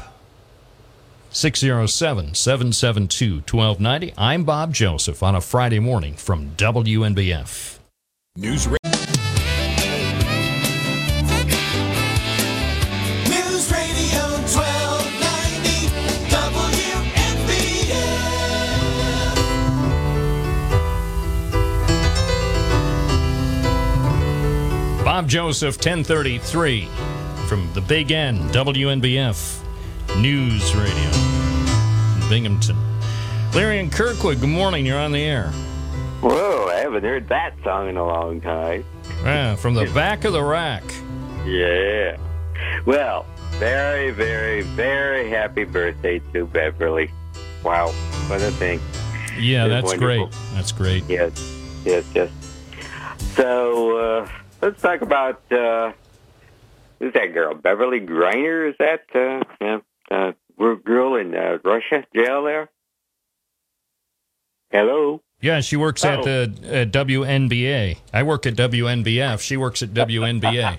So I always thought, after Brittany Griner. Brittany Griner. Brittany, yeah. Right. After she got the all this news attention, I was thinking we should change our call letters to WNBA, and that way we'd be a lot more popular because people would think that, that I'm affiliated with, the basketball people. But yeah.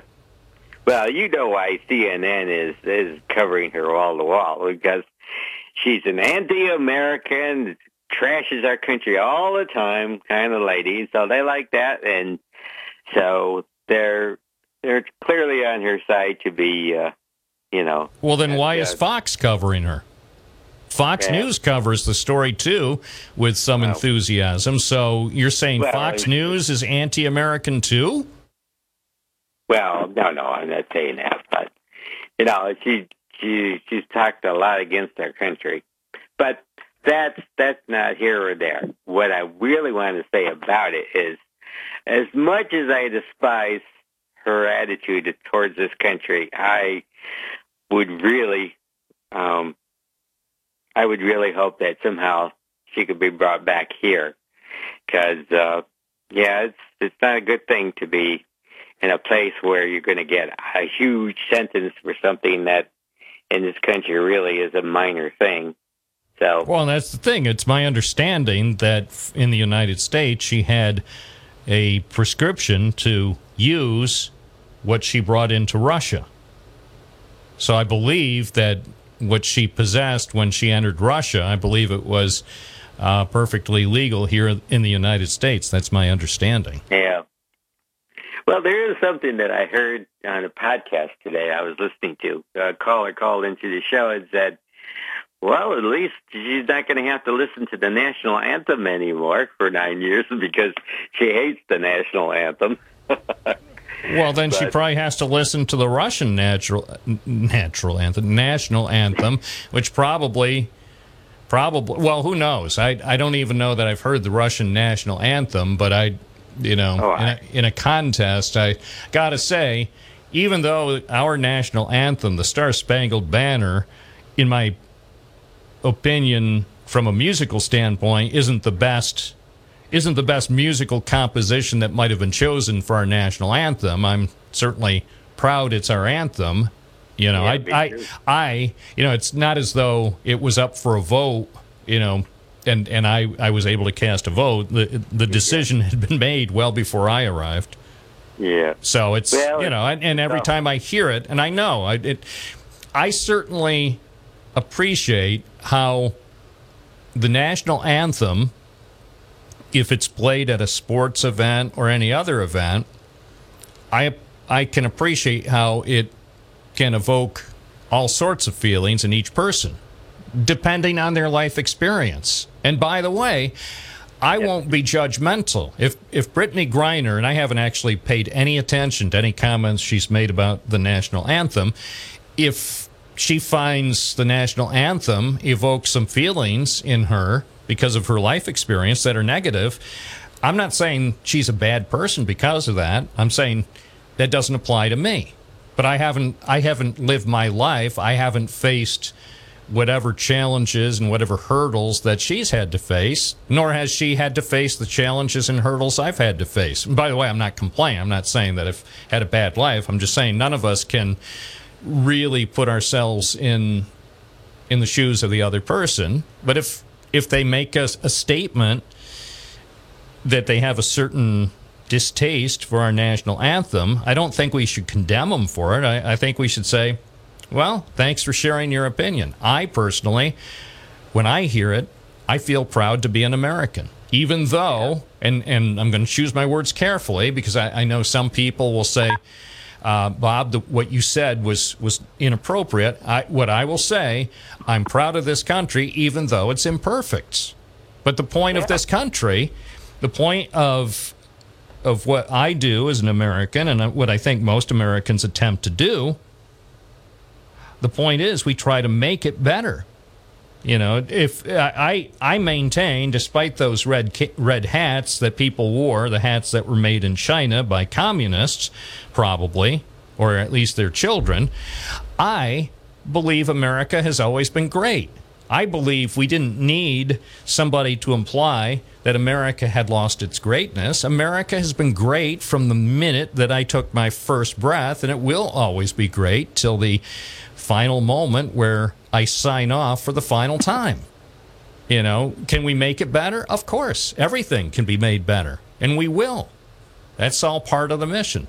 But, you know, let's respect the opinions of those who, hey, if they say something about the national anthem, you don't have to agree with them, but I don't believe you have to be angry with them.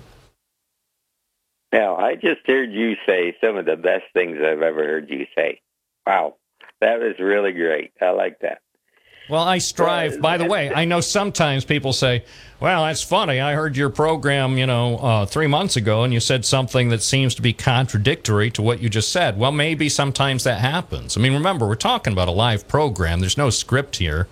And, if anybody listened to the hundreds of hours of broadcasting that I do over the course of a year, they might want to cherry pick something and say, well, do you remember what you said on January 17th, 2011? And be like, no, I don't. I have no idea. I don't keep notes of the things I said. I'm doing live radio. It'd be like asking you, do you remember what you said to the person at the deli on February 4th, 1982? How would you remember? I probably won't remember even 90% or even 1% of what I said yesterday. Yeah, and by the way, that's not really a problem because in daily discourse we don't need nor do we want to. I mean, can you imagine if you could? Now, I'm not saying some people don't have that particular gift where they might be able to remember some things very, very. In a very detailed fashion from years ago. Some people have that ability, I guess. I wouldn't want it. I think I would be. I know the way my brain works, and I think my brain is operating at close to capacity now. I don't want to have that many detailed memories. I don't know what I would do with it. Yeah, that's a crazy thought. I mean, it's fascinating. It's fascinating. There are people in the world who could remember virtually everything that they've ever done or said or thought, and it's just like, wow, that's so amazing. I think I feel the same way you do. I'm actually glad that I would say about 98% of most of my routine experiences are not kept in storage somewhere. I mean, maybe generalized memories, but not to the point where excruciatingly detailed. I don't see. Well, I guess if you're, going to be called to testify in a criminal case, and you're a witness, the only witness to a crime, and you're able to provide a very detailed, very accurate description of what happened, I guess that would come in handy. But that's about It's about the only situation I can imagine where where I would think that would be helpful. Yeah, I can honestly say there are some things in my life I would never want to remember again. Well, and that's the thing. I mean, what I think, for most of us, I think there's part of our brain that helps suppress some of those memories. I mean, some of the most unpleasant memories, experiences that were not exactly fun or maybe actually terrible, in many cases, our brain will suppress those memories. Doesn't mean that they're totally gone, and it also doesn't mean you can't recover some of those memories, but I think it's helpful in a lot of cases for some of the things that we've gone through, that we have managed to not delete them from our brains, but basically put them in a compartment where it doesn't interfere with our ability to live a good, positive life today. Yeah, yep. Well, I'll let you go, Bob. All right. I hope I shed some light on something there. Hope you have a great weekend. 10:44. Bob Joseph with you. 607-772-1290 is the number. If you want, submit an email. My guarantee to you is today I will try to read at least one email on the program. Bob@WNBF.com. We're live and local on the air at 1290 AM, 92.1 FM, and always available at WNBF.com. Anything. News Radio 1290 WNBF.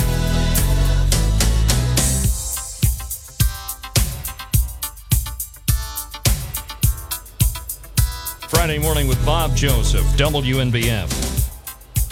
Go back over to the east side. Jim from Binghamton. Good morning. You're on the air. Hey, good morning, Bob. Just something I wanted to let you know. Yesterday, there was a reporter from the New York Post knocking on doors on Bigelow Street, inquiring about the increased gun violence in Binghamton and an update on the Eliza Spencer murder. And I told him straight out, I said, city and state police are investigating it, and we've never heard anything since. So did the reporter seem to know much about the case based on the questions, the nature of the questions that he asked? Did he seem to have done his research on what happened in April? No, but he was showing a bigger interest in it. Like, he had his cameraman take a picture of the houses on the block before and the block after the murder. He was knocking on doors, on those two blocks. Anything, anybody near that. And he also had some statistics about the amount of gun violence from last year up into the amount of gun violence, up until like August 1st or whatever. And, he goes, that's quite an increase. And, what do you know? And then, he again got back on Eliza Spencer, like, has there been any additional updates, stuff like that? And I was like, no. So, hey, maybe, some reporter from the city coming up here. I mean, how he, found out about Bigelow Street, the New York Post, but maybe he can rattle some cages, and get some answers out to the public. Well, maybe he found some of my stories on the internet, because I've been doing my best to follow up over the last 106 days. I can't believe it's been more than 100 days since Eliza Spencer was killed, and the police still won't say anything about it. Joseph Zukoski, the police chief of Binghamton, will say nothing about it. The mayor of Binghamton, Jared Cram, will say nothing about it. I wonder how that's going to go over with the New York Post. That could be a front-page story, because a 12-year-old girl who gets shot near her home while walking with her dad and brother, that would seem to be the type of story that the New York Post would focus on, especially with police not saying anything new about this in 3 months.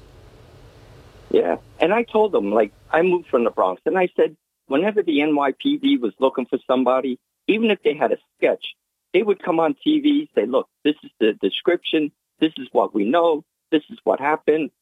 Nothing up here. They don't even call your radio show, a local radio show, to say, hey, let's get something out to the public. Nothing.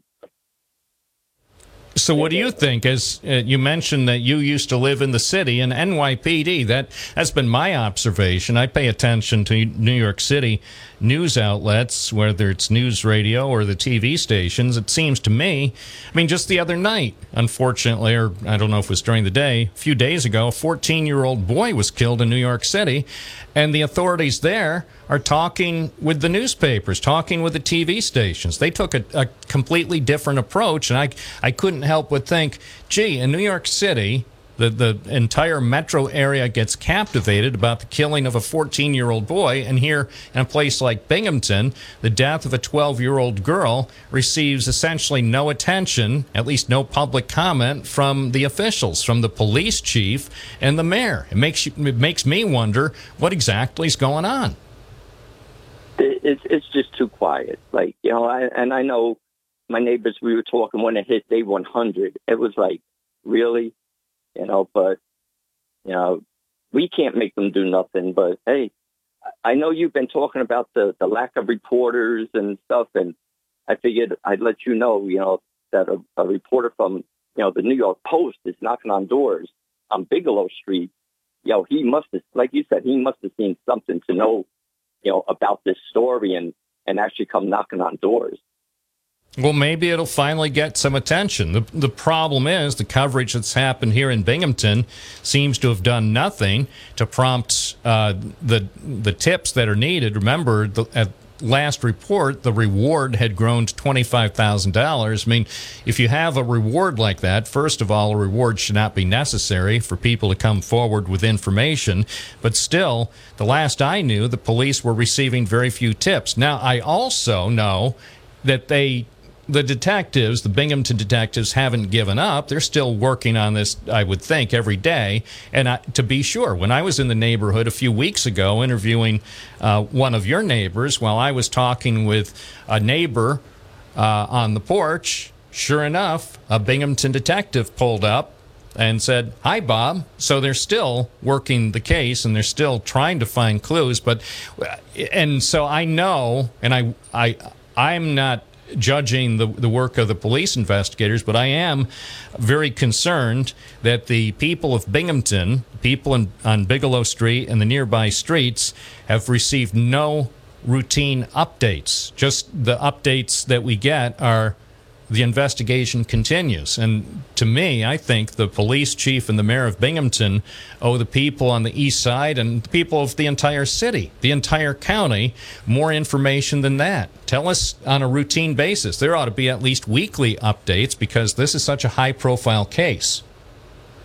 Right, yeah. The only information I get is from your radio. That's it. Well, we're working the paper, nothing. So. Jim, we're working Thanks for you. What you do. Yeah, thank you. Hang on the line for just a second. I want to talk to you for a moment off the air. It's 10:54 at WNBF. Are you News Radio 1290 WNBF.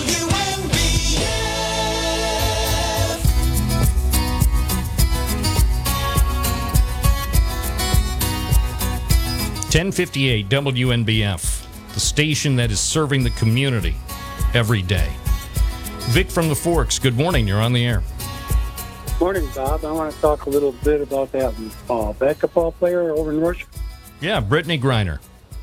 All right. I can't remember her name, but they're already making a deal to bring her back home. I see the Biden administration, or not Biden, I'm sorry, Putin administration already made a statement they're willing to do a trade, so I'm sure she'll be home in the next 6 months. But she is lucky. This didn't happen in Turkey, because in Turkey you're put to death for that. As a matter of fact, they have a saying, Dada is death, and Dada means drugs. Yeah, well, that's why people, if they leave the United States, I think even on the State Department website, there's some sort of language to the effect, if you leave the United States with anything that's illicit, even if it's legal here, you might be on your own. I don't think they mean literally on your own. I mean, if you get in a jam, the State Department will try to help you, but they usually advise people not to get in trouble in the first place.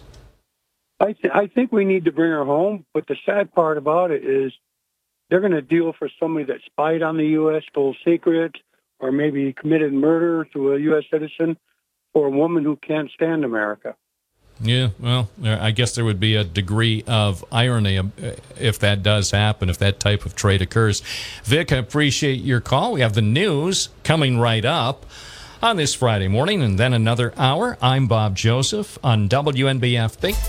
Where news breaks first. News Radio 1290 WNBF. Here's Kathy White. Well, we're not out of the hot and stickies. The National Weather Service predicting some more thunderstorm activity is possible for today, and also high humidity continuing right straight through Speedy Fest weekend. New York State Electric and Gas early this morning, about 4 o'clock, was still assessing when the power could be restored for over 100 customers in Shenango County, while customers that spent a hot night without electricity in Tioga County were expecting their power back on this afternoon, some of that being restored much earlier.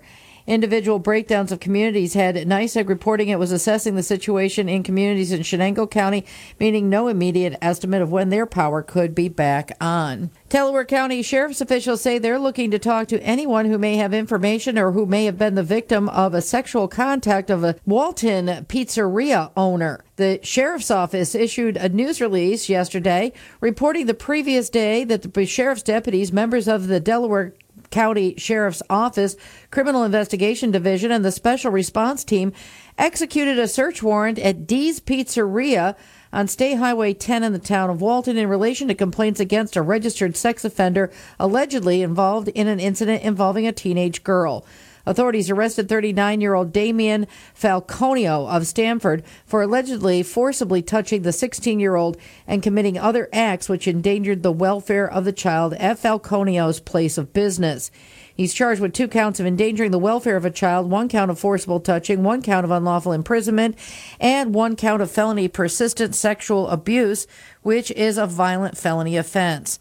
Authorities say in June of 2012, Falconio was convicted of felony rape in Otsego County, and in May he was convicted also in Delaware County. Falconio was sent to the Delaware County Jail without bail following his arraignment this week in Village of Walton Court.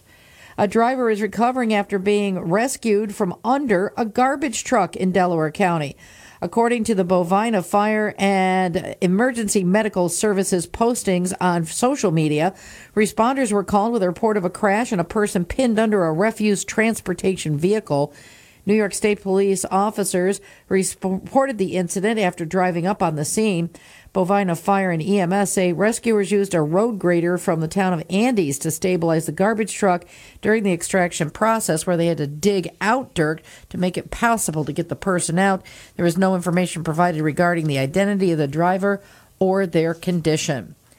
With Pennsylvania's high school football season starting on Monday, some Southern Tier seniors don't know if they will have a final year of play in their district, another district, or at all. The Sayre Area School District informed football parents on Wednesday that the varsity season was canceled due to only 26 students signed up to play either junior or varsity football, 9 of those seniors. Officials cited safety concerns, with so many players inexperienced at playing in the varsity level when making their decision. Parents reacted with a proposed cooperative program with the neighboring Athens schools, and an emergency school board meeting was held last night. After heated debate, the board agreed to offer a proposal to Athens, but that's far from meaning Sayre's athletes will actually be able to play. Any co-op has to not only be approved by the Athens School Board, which is said to be planning to meet in upcoming weeks, and the Pennsylvania Scholastic Athletic Association. Again, football season starts on Monday. PIAA rules require both the JV and varsity teams must be part of a co-op, even though Sayre has enough players to field the JV team. Some parents still are concerned about issues like transportation for underclassmen players who don't have cars. The band and cheer squads would not be co-opted since they function separately from the football programs, but a proposal from parents explores making halftime longer to allow bands from both districts the chance to perform. The WNBF Twin Tiers forecast for today, partly sunny. There's still a chance of showers and thunderstorms, mainly in the afternoon. A high today in the upper 80s.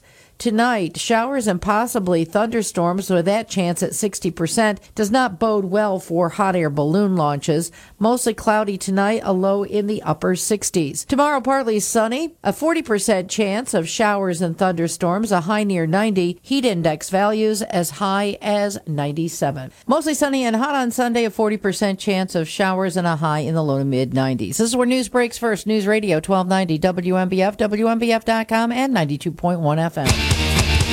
News Radio 1290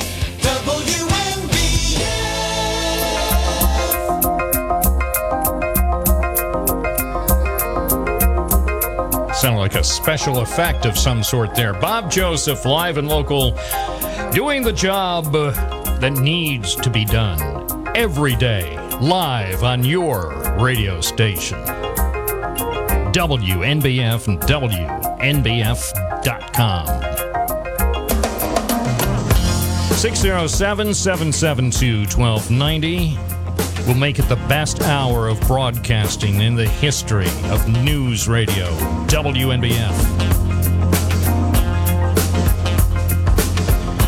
DJ from Binghamton, good morning. You're on the air. DJ lost the will to talk. Or maybe his phone went dead. Vinny from Binghamton, good morning. Hey, good morning. Hey, Bob, I wanted to talk about gas prices real quick, but what I wanted to say was, about the Star Spangled Banner. Again, this is one of those things where it's really up to interpretation, because I've heard many people, I've heard the Star Spangled Banner for years and years, but I'll tell you, that rendition that Whitney Houston did at the Super Bowl is incredible. That was a heck of a rendition of ours, and that there was a lot of tears in that crowd. A lot of tears. That's a heck of a rendition of the Star Spangled Banner. I'll leave that part there. I just opened my paper, I'm reading the morning paper, and look at the UN chief criticizes the grotesque greed of oil companies, and he goes into detail. And this is my point that I've been trying to make, and I'm sure others feel the same way. We've gone through COVID for so long. We've had to cancel vacations. Restaurants have closed. Businesses have closed. Air travel. Masks we've had to go through. Our loved ones dying. Seeing relatives. Things have had to change. A lot of people that have friends, they're never going to see them again because they're gone. So right now, with COVID going down and the way we are, we want to go out and do those things so that we become normal again. And these son of a guns, who we just gave a tax break to, are going to stick it to us. And it's right there in front of us. Amazon, all those big corporations, Walmart, they've never ever had quarters like our industry. And they keep giving us this BS line about, it's a Russian invasion. No way, guys. Don't give me that. And diesel, as high priced as it is, it's nonsense. And sooner or later, but you know what? A lot of these politicians have been bought off by these guys. That's why I'm looking at Josh Riley. I'm going to vote for him because the way he's running his campaign is exactly what all of us have wanted. We've wanted to keep corporate money out of our politics.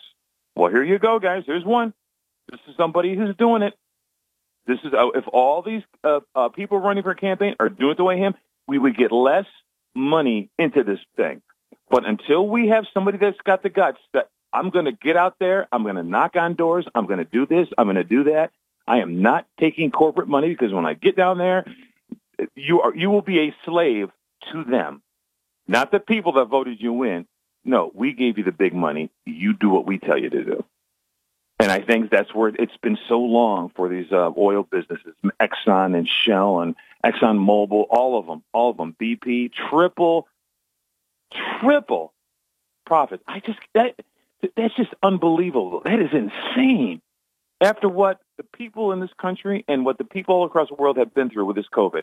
Now we want to get out and do vacations. Now we want to go see loved ones. Now we want to go, get our family some rest. We can get out and be normal again. And these guys come and stick it to us at the pump.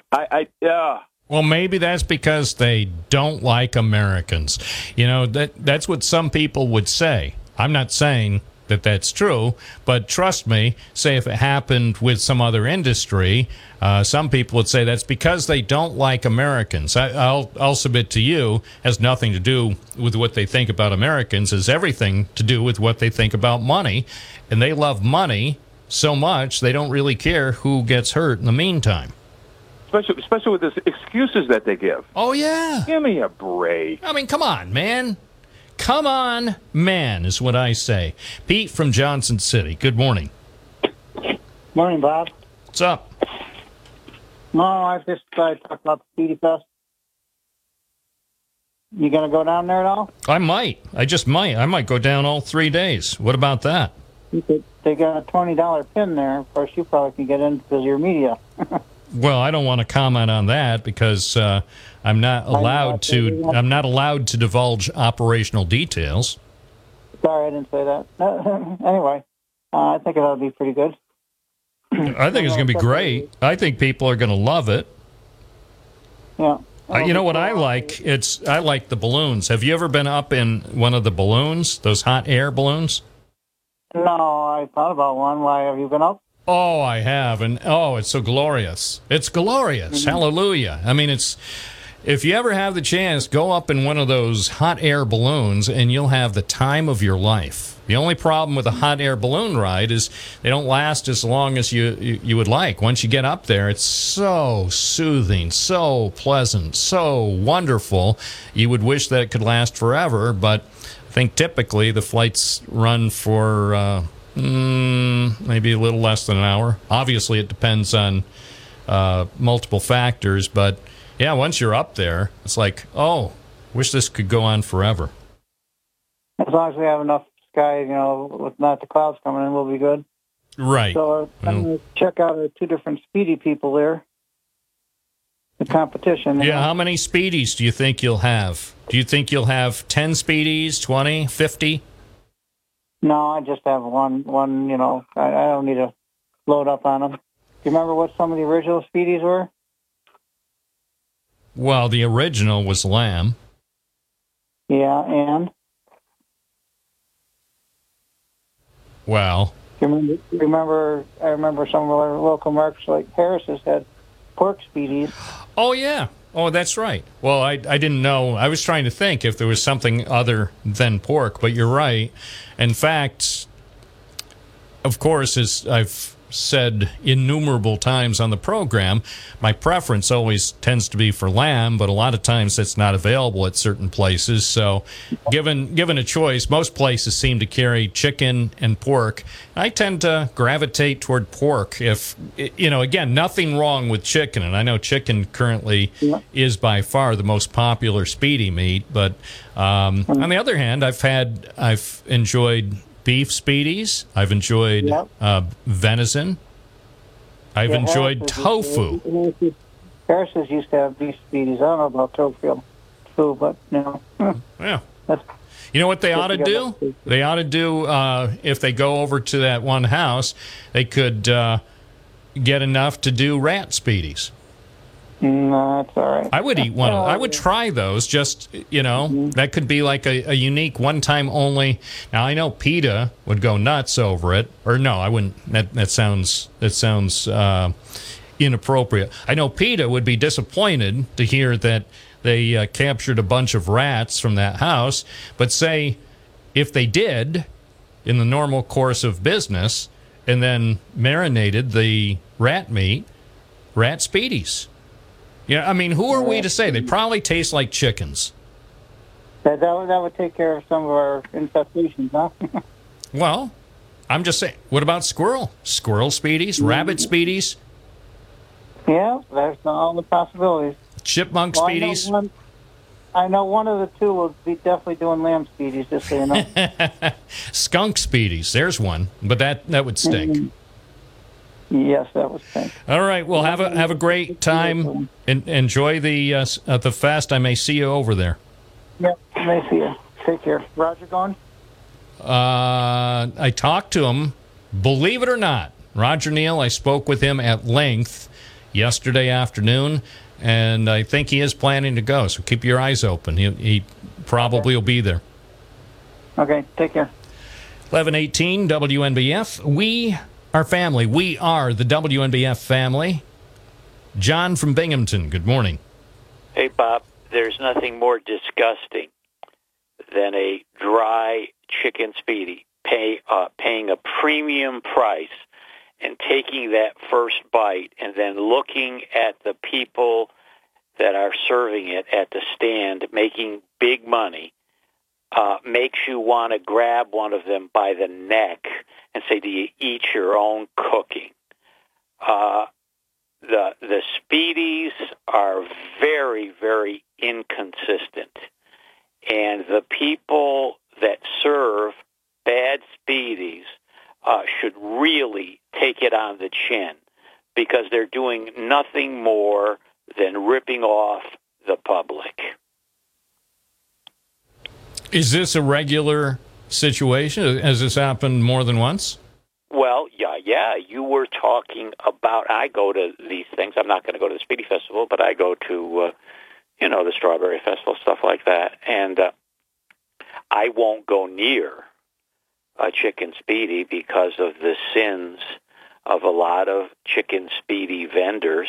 And one of the most odd things is if you hand it back to them or they realize it's bad, they'll try to revitalize it after cooking it with a little grease. I think in the industry it's known as speedy magic. Yeah.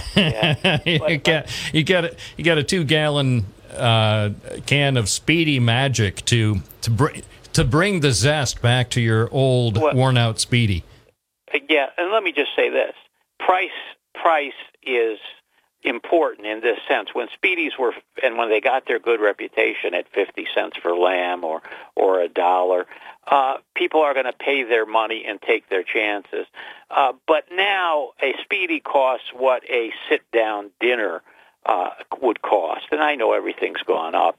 But I really question these people that are in the food business, why they got in the food business and why they could serve such garbage to the public. And I just think it's because people, their customers, people that get this lousy chicken speedy, and it's lousy, don't make a fuss and tell the guy, hey, take it back and I want my money. And when you learn how to cook, when you learn how to do your thing, I'll be back. All right. Thank you for weighing in on the Speedy controversy. You're listening to Speedy Radio 1290 with Bob Speedy Joseph. Speedy truly is my middle name. 607-772-1290 is our number. You can email the program, bob@wnbf.com. Sometime within the next 10 minutes, I may actually read one of those emails. We're live, WNBF 92.1 FM, 1290 AM. And streaming always on WNBF.com. The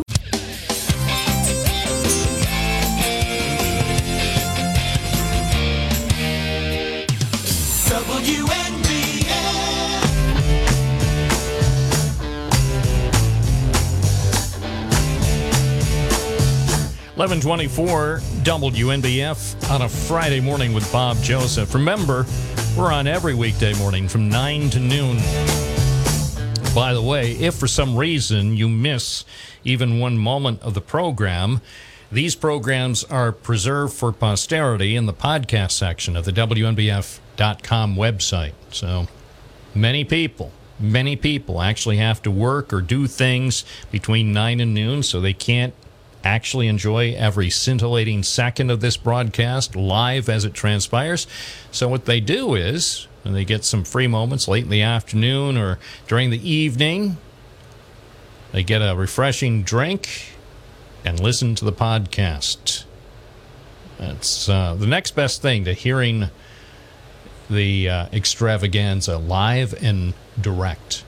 607-772-1290 WNBF. Still waiting for word of more Gannett layoffs. Gannett's disastrous financial results, not just bad, really, really, really, really, really bad, as we discussed on Thursday's broadcast.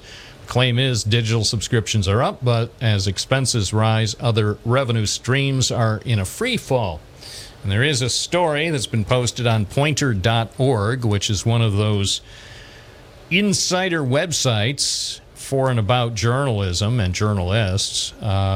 Rick Edmonds, Mr. Edmonds, who recently was on the program. He was on July 20th. Rick Edmonds, who was on talking about what's going on in the newspaper industry, and also with a primary focus on Gannett. He has written a story at Poynter.org about Gannett's terrible performance for the most recent quarter. The media division head, Maribel Perez Wadsworth, warned of impending layoffs. She sent a lovely note to Gannett employees. In the coming days, we will be making necessary but painful reductions to staffing, eliminating some open positions and roles that will impact valued colleagues. Well, there is a thoughtful, touching, and very inappropriate note from Maribel Perez Wadsworth. It shows just how much she cares about the people who work for Gannett. It will impact valued colleagues. The CEO, Mike Reed, had said that their efforts to get paid digital subscriptions and more advertising, digital advertising, remain sound. But on the other hand, the advertising did fall below expectations.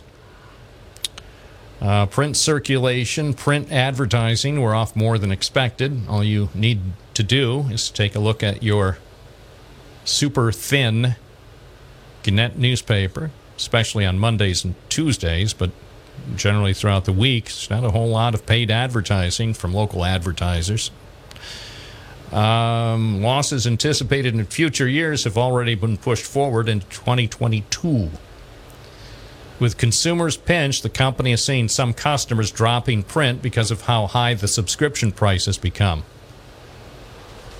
And that's a good point. You know, you're paying $5 a gallon, now maybe $4.39 a gallon for gas. So you look at the subscription rates. So this is what the claim is for the subscription rate.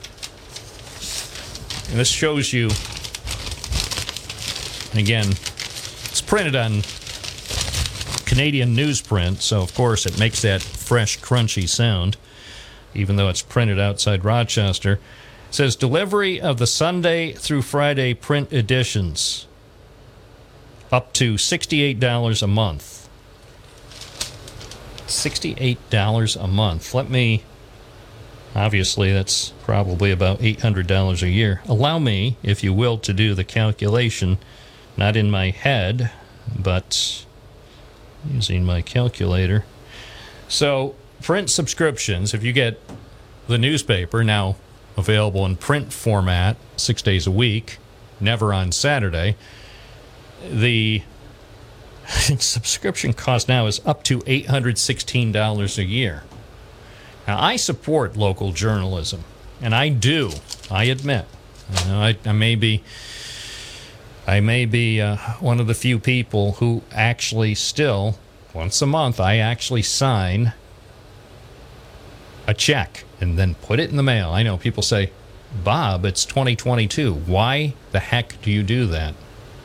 Well, because it gives me a sense that I'm trying to do my part to keep our local newspaper alive.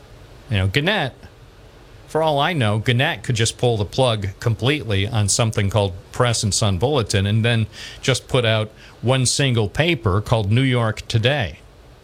In fact, I'm kind of surprised they haven't done it already. You know, New York Today, maybe with some regionalized advertising, but, you know, basically USA Today with essentially the same stories we get most days in the Binghamton, Elmira, and Ithaca papers. Just call it New York Today. I don't think it would be that much different. Every once in a while, when they did a Binghamton or Broome County story, they could still put it on page 2 of New York Today. You know? And who knows at this point, if they're talking about more cutbacks, who knows if that's not one of the things they'll consider? Because many states have multiple Gannett papers where they could do New Jersey Today or Wisconsin Today or Indiana Today, and stop the pretext of virtual ghost newspapers. Just say, hey, it's a statewide newspaper. We'll try to sell some regional ads. We'll try to sell some statewide ads. And then we'll try to cover the state as best we can with the limited staff that we have. So, I don't know. I don't know what they're going to do. All I know is it's not good for the workers. It never is. When you see the top people of a company talking this way, the only thing we definitely know is more workers will get fired. The cost to consumers inevitably will go up, while the content will get slimmer. Let's see, what else does Rick Edmonds report in his story here?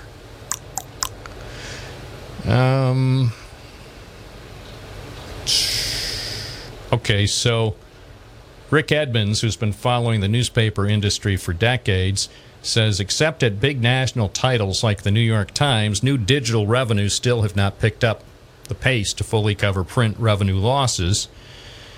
So things just look bleak. The question still is going to be, what does Gannett do going forward? Will they finally ultimately pull the plug? I mean, we've had the Binghamton Press, which is basically the forerunner of our current paper. The Binghamton Press has existed since 1904. Actually, the Binghamton Sun goes back even before that. So these two papers, what now constitutes the Sun Bulletin, these papers have been with us for a long, long time. But the truth is, the content and the actual journalistic firepower exhibited by these newspapers, it's never been.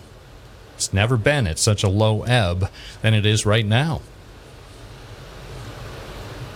And based on everything the people, the leaders of Gannett, the corporate executives, based on everything they say, they don't know how important our newspaper is in Binghamton. Or maybe they know, and maybe they just don't care.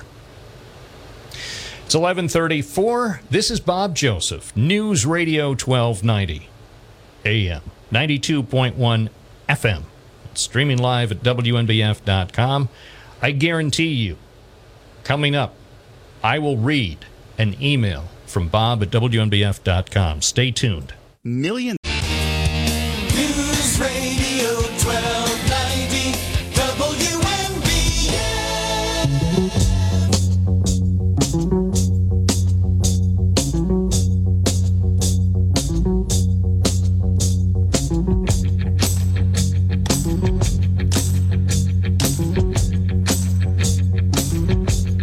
Bob Joseph. Making a living the old hard way. Taking and giving my day by day. I take snow and rain and bright sunshine. Checking the line. WNBF Live on your Friday morning. Matt from Binghamton, also known as Matthew Ryan, star of Wikipedia. Good morning. How you doing? Good.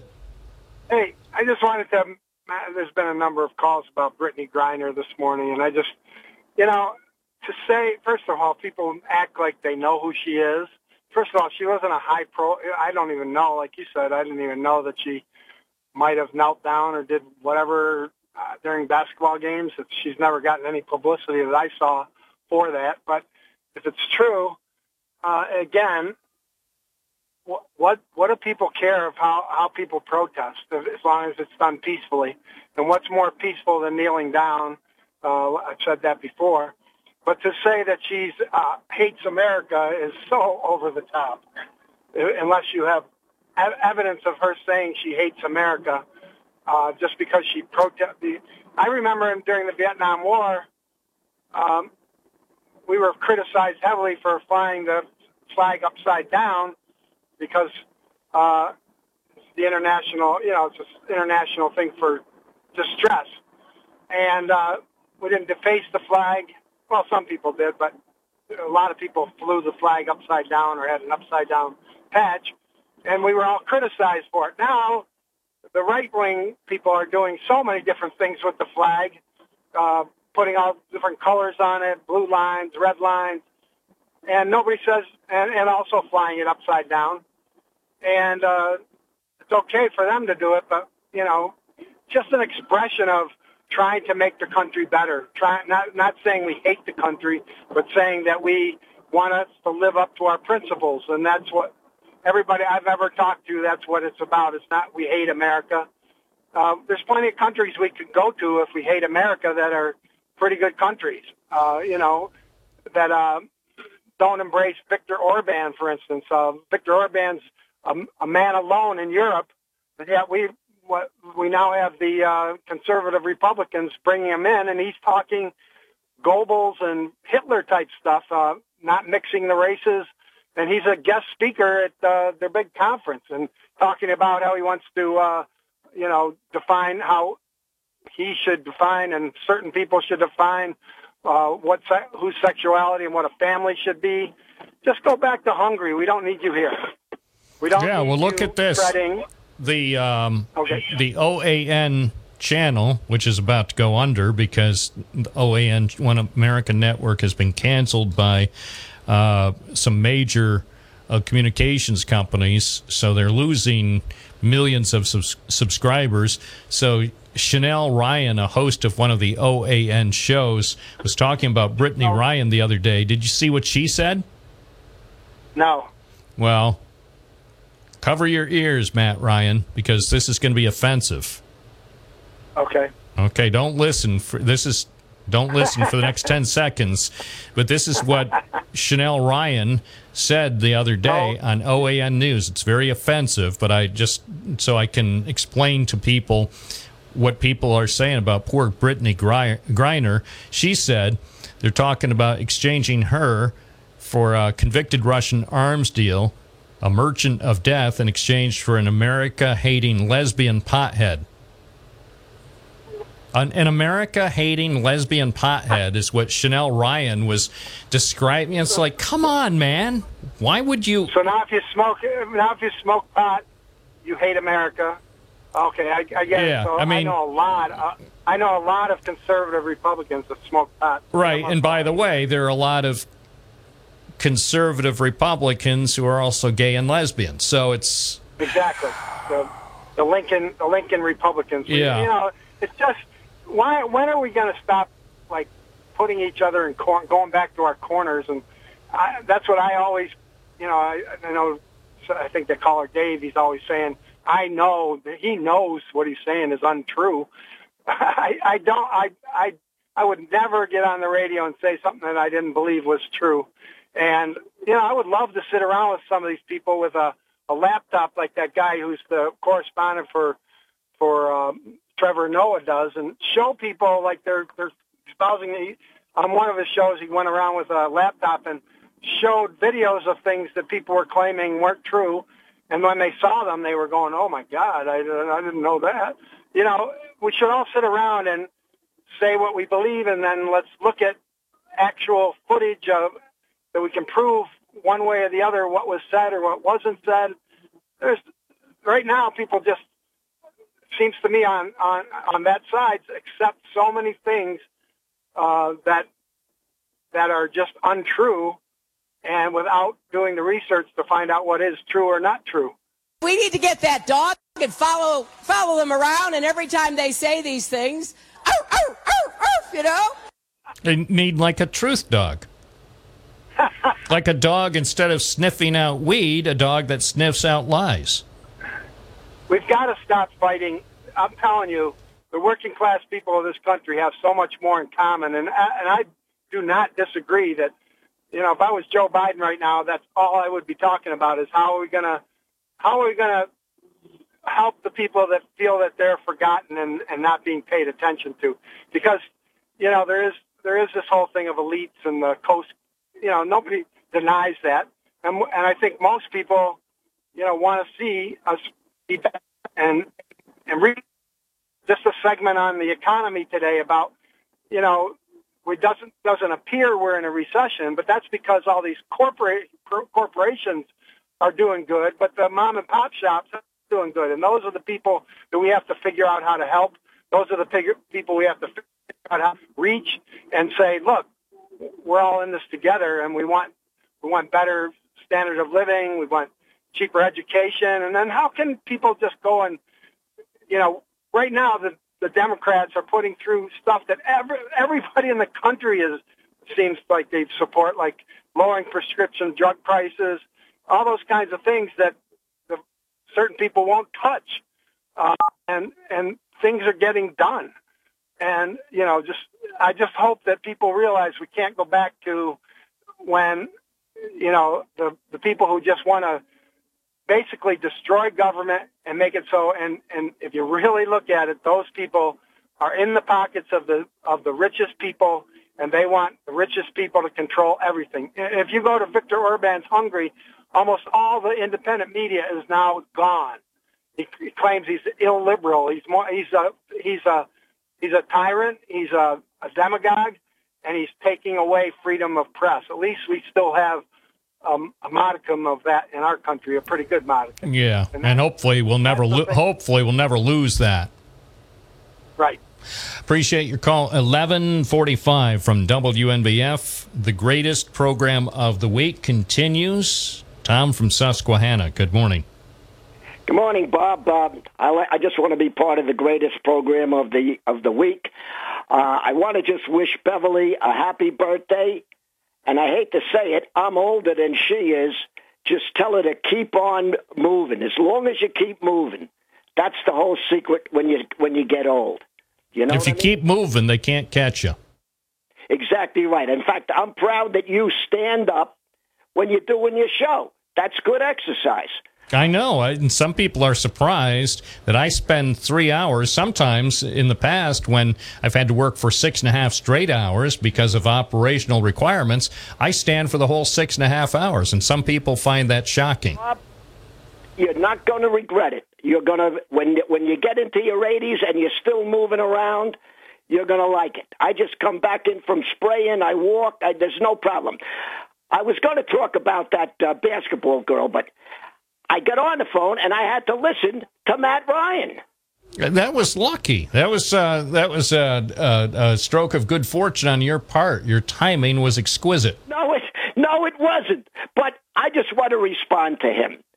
He wants, we should all yes, let's all get together. I would love to personally talk to Matt Ryan. But he's saying, look at what these Republicans are doing. You go down to New York City. Today they just brought in 40 illegals to Port Authority. They're going to be getting transportation. They're going to be getting everything. They got cell phones already and all this stuff. Meanwhile, you've got senior citizens that haven't seen an increase in their limited income. They've been born in this country. A lot of them are older women who had husbands that died before them. Their Social Security is next to nothing. And then you talk about, we have to do this. Matt Ryan should go back to the 60s and pick up. They had one good cause. They were against Vietnam. And I was a vet. I joined.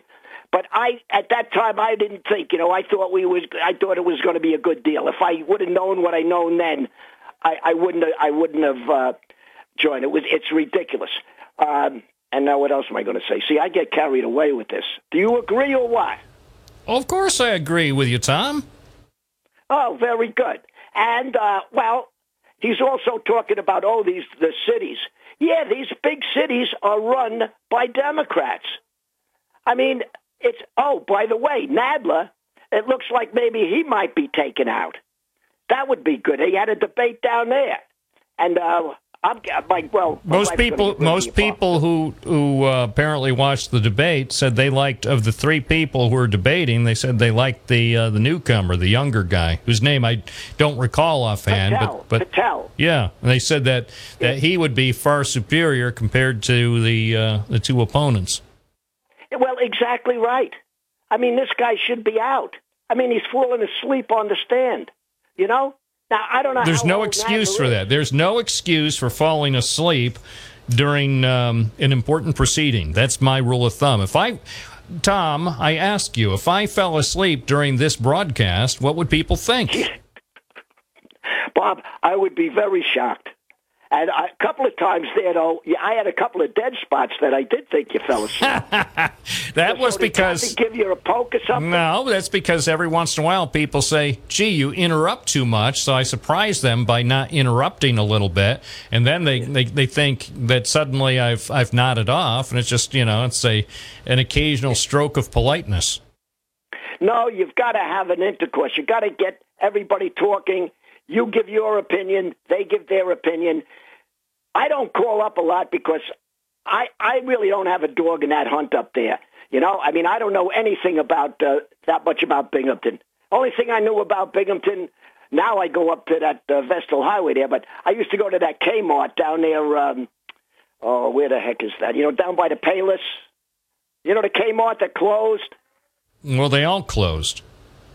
No, we had Kmart's in Binghamton, Vestal, and Endicott, and they all closed. Yeah, well, I go to Walmart now, but I really missed that Kmart. I bought a lot of stuff and even in Pennsylvania over there, they had a nice one. Down here with us, they had some Kmarts. Some of them are still open. But hey, everything comes and goes. Oh, yeah. Everything is cyclical, and nothing in this life will last forever. Tom, thank you for calling in. I truly appreciate it. All right, listen, have a good weekend, Bob. I hope you enjoy the festival. Thank you, and enjoy your weekend as well. Relax. You've earned it. It's 11:51. Bob Joseph at your service on News Radio, WNBF, and WNBF.com. Cashback.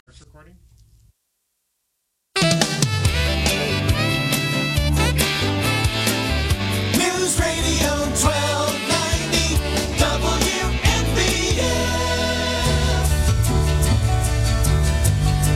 Good morning, it's Bob Joseph, 11:53 at WNBF. Come Saturday morning, I'm going away with my friend.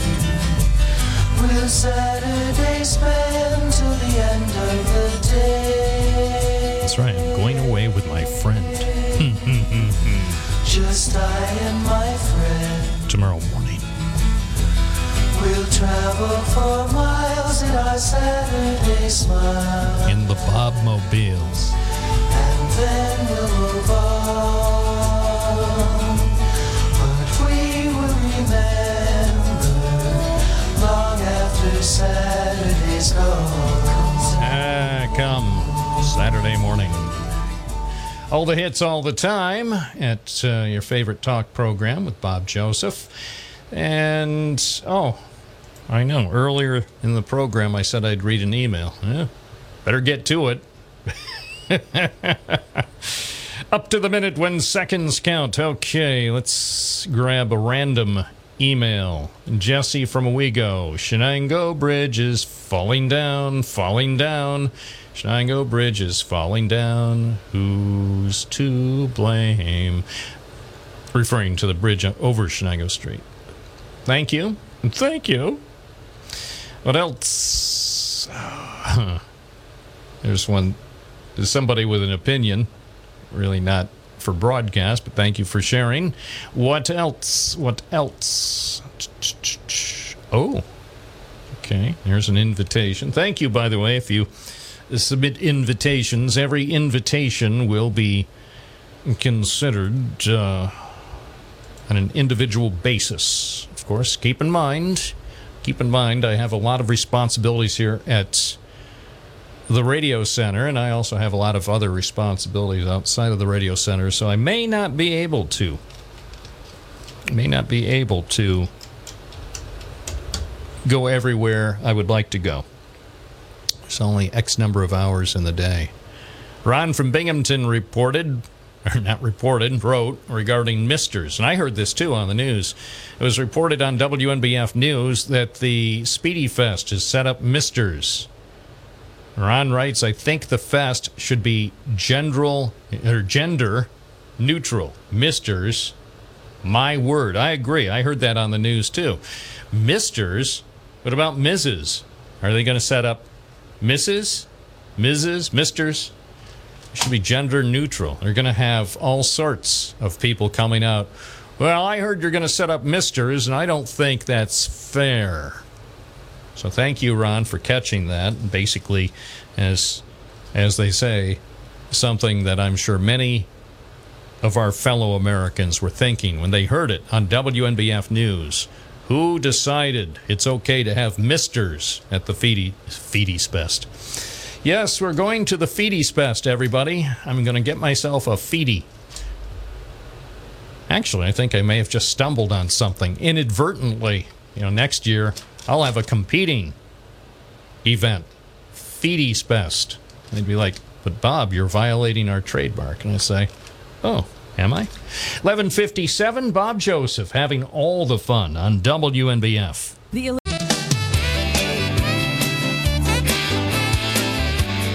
Radio 1290 WNBF. My friend Teddy almost set his house on fire. He used a counterfeit, a fake wall. Oh, my goodness. Poor Teddy. Hey, that's all the time I've been allocated, folks. I really wish I could stay longer, but the zookeeper says I have to go back. So I'll be up on Morgan Road for the weekend. Oh, of course, I'll be down at the fest probably, too.